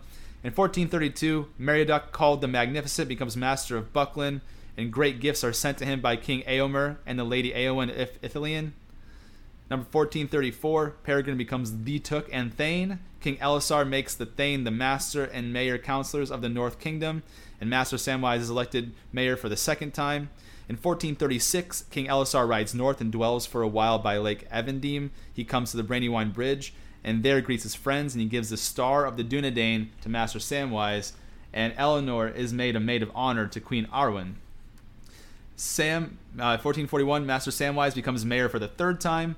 1442, Master Samwise and his wife and Eleanor ride to Gondor and stay there for a year. Master Tolman Cotton acts as deputy mayor. 1448, Master Samwise becomes mayor for the 4th time. 1451, Eleanor the Fair marries Fastred of Greenholm on the Far Downs. In 1452, the west march from the Far Downs to the Tower Hills is added to the Shire by gift of the king, and many hobbits go to that and take up refuge there. In 1454, Elfston Fairbairn, son of Fastred and Eleanor, is born. 1455, Master Samwise becomes mayor for the 5th time. At his request, the Thane makes Fastred warden of Westmarch. Fastred and Eleanor make their dwellings at Undertowers on the Tower Hills, where their descendants, the Fairbairns of the Towers, dwelt for many generations. 1462, Master Samwise becomes mayor for the 6th time. 1463, Faramir Took marries Goldilocks, daughter of Samwise. 1469, Master Samwise becomes mayor for the 7th time and last time, being in 1476 at the end of his office at 96 years old. In 1482, the death of Mistress Rose, who was the wife of Master Samwise, on Mid-Year's Day. On September 22nd, Master Samwise rides out from Bag End. He comes to the Tower Hills, and it's last seen by Eleanor, to whom he gives the Red Book afterwards, which was kept by the Fairbairns. Among them, the tradition is handed down from Eleanor that Samwise passed the towers and went to the Grey Havens and passed over the sea, the last of the ring-bearers. In 1484, in the spring of the year, a message came from Rohan to Buckland that King Eomer wished to see Master Holdwine once again. Meriadoc was then old, 102, but still hale, and he took counsel with his friend and Thane, and they handed over their goods and offices to their sons and rode away over the Sarn Ford, and there they were not seen again in the Shire. It was heard after that Master Meriadoc came to Edoras and was with the King Eomer before he died in that autumn. Then he and Thane Peregrine went to Gondor and passed what short years were left to them in that realm until they died and were laid in Rath Dinnan among the great of Gondor. And in 1541, and this year on March 1st, came at last the passing of King Elisar. It is said that the beds of Meriadoc and Peregrine were set beside the bed of the great king. Then Legolas built a grey ship in Ithilien and sailed down the Anduin and so over the sea, and with him, it is said, went Gimli the dwarf. And with that ship passed, an end was come to Middle-earth of the Fellowship of the Ring. So that's the little events that happen after that, and it's really sad. That's how they all end up coming to an end, and there's no more of the Fellowship there at Middle-earth. So those were a little bit of the key anecdotes of the appendixes. I hope you guys enjoyed that. But I don't know, Chase, is there anything else that you wanted to add here before we close out for the day? Yeah, no, that was cool stuff. Just because this is like our bonus episode, I'll say this because that's great you mentioned that, because a lot of people, especially, they've asked us, where can they find out more of this information, that sort of thing. If you wanted to find out more like how I did, like I studied Elvish before we started this, yeah, one you can do is you can look up the Vinyar Tangwar, and it'll tell you all about the Elvish system and alphabets, and you can learn it with the numbers and all that. Also, if you wanted to read some of these books, here's the other books that have been edited by Christopher Tolkien that have been claimed to be taken from articles and that sort of thing from J.R.R. Tolkien, where you can learn more. One is, of course, The Hobbit that we didn't cover, the Silmarillion. There's one called The History of Middle-earth, The Baron and Lithwin, The Nature of Middle-earth. You can also read The Fall of Gondolin, The Children of Hurin, Bilbo's Last Song, another one that's called Unfinished Tales of Numenor and Middle-earth, and they are actually coming out with one in just a couple months called The Fall of Numenor. And those are all edited by Christopher Tolkien. It's up to you what you want to determine is canon or not, but if you want to find out more information, because of course we won't be covering those specific ones, you can go there to find out more, kind of like how I did with the Elvish system. Cool. Awesome. Well, as sad as it is, this is us saying goodbye to the Lord of the Rings series, the key trilogy anyways, the Fellowship of the Ring, the Two Towers, Return of the King. Obviously, we know that the new Amazon series is coming, and it's going to tackle more, I believe, of the Second Age versus what we cover, the key three that J.R.R. Tolkien wrote that kind of really blew up and made Lord of the Rings what it is here today. So it is sad to say goodbye to it, but it's been one hell of a ride. I really enjoyed everything that was involved in this, the reading, the note taking, the comparing to the films, ranking it, talking about all these great debates, these amazing things that you can, really interpret in multiple different ways. It was a lot of fun doing this, but, like we said, all good things must come to an end. And so we are going to be moving on to something brand new. We're going to first, before we move on to a different topic, next week we will be holding a mid-season State of the Union. We did that last year in season 1. We're going to be doing the same thing because this is the end of our first major arc here that we're doing here in season 2. So we will be doing a fun mid-season State of the Union next week, and then we will be covering new topics directly after that, and we'll kind of give you an idea of what those are during that mid-season State of the Union. So this is your first time listening to us. We hope that you enjoyed what you heard and you stick around. If you want to know where you can find us, we are on all social media pages, so go ahead and follow us and subscribe, click like, comment, leave reviews. But you can find us on Instagram at Official Ridiculous Patronus. You can find us on TikTok at Ridiculous Patronus. We have a backup Instagram page at fact_or_fantasy, backup TikTok at fact_or_fantasy. We're on Twitter at RP Factor Fantasy, Snapchat RP Factor Fantasy. We're on YouTube, Ridiculous Patronus. We're on Facebook, Jason Josh Factor Fantasy, and we do have our own site, ridiculouspatronus.blogspot.com. And in terms of where you can find the podcast specifically, if you're an Apple user, you can find us on iTunes. You can find us on Apple Podcasts. If you're an Android user, you can find us on Google Play. You can find us on Spotify. We're on Amazon Music. We're on Audible. We're on Podbean. We're on iHeartRadio. We're on Stitcher. We're on Acast. Wherever you get your podcasts, we are there. And so please leave us those reviews. Go to Spotify. Leave us those star ratings. We love the audience engagement. And, for one last time, we're saying goodbye to Lord of the Rings. It's Chase and Josh with Factor Fantasy. Signing off.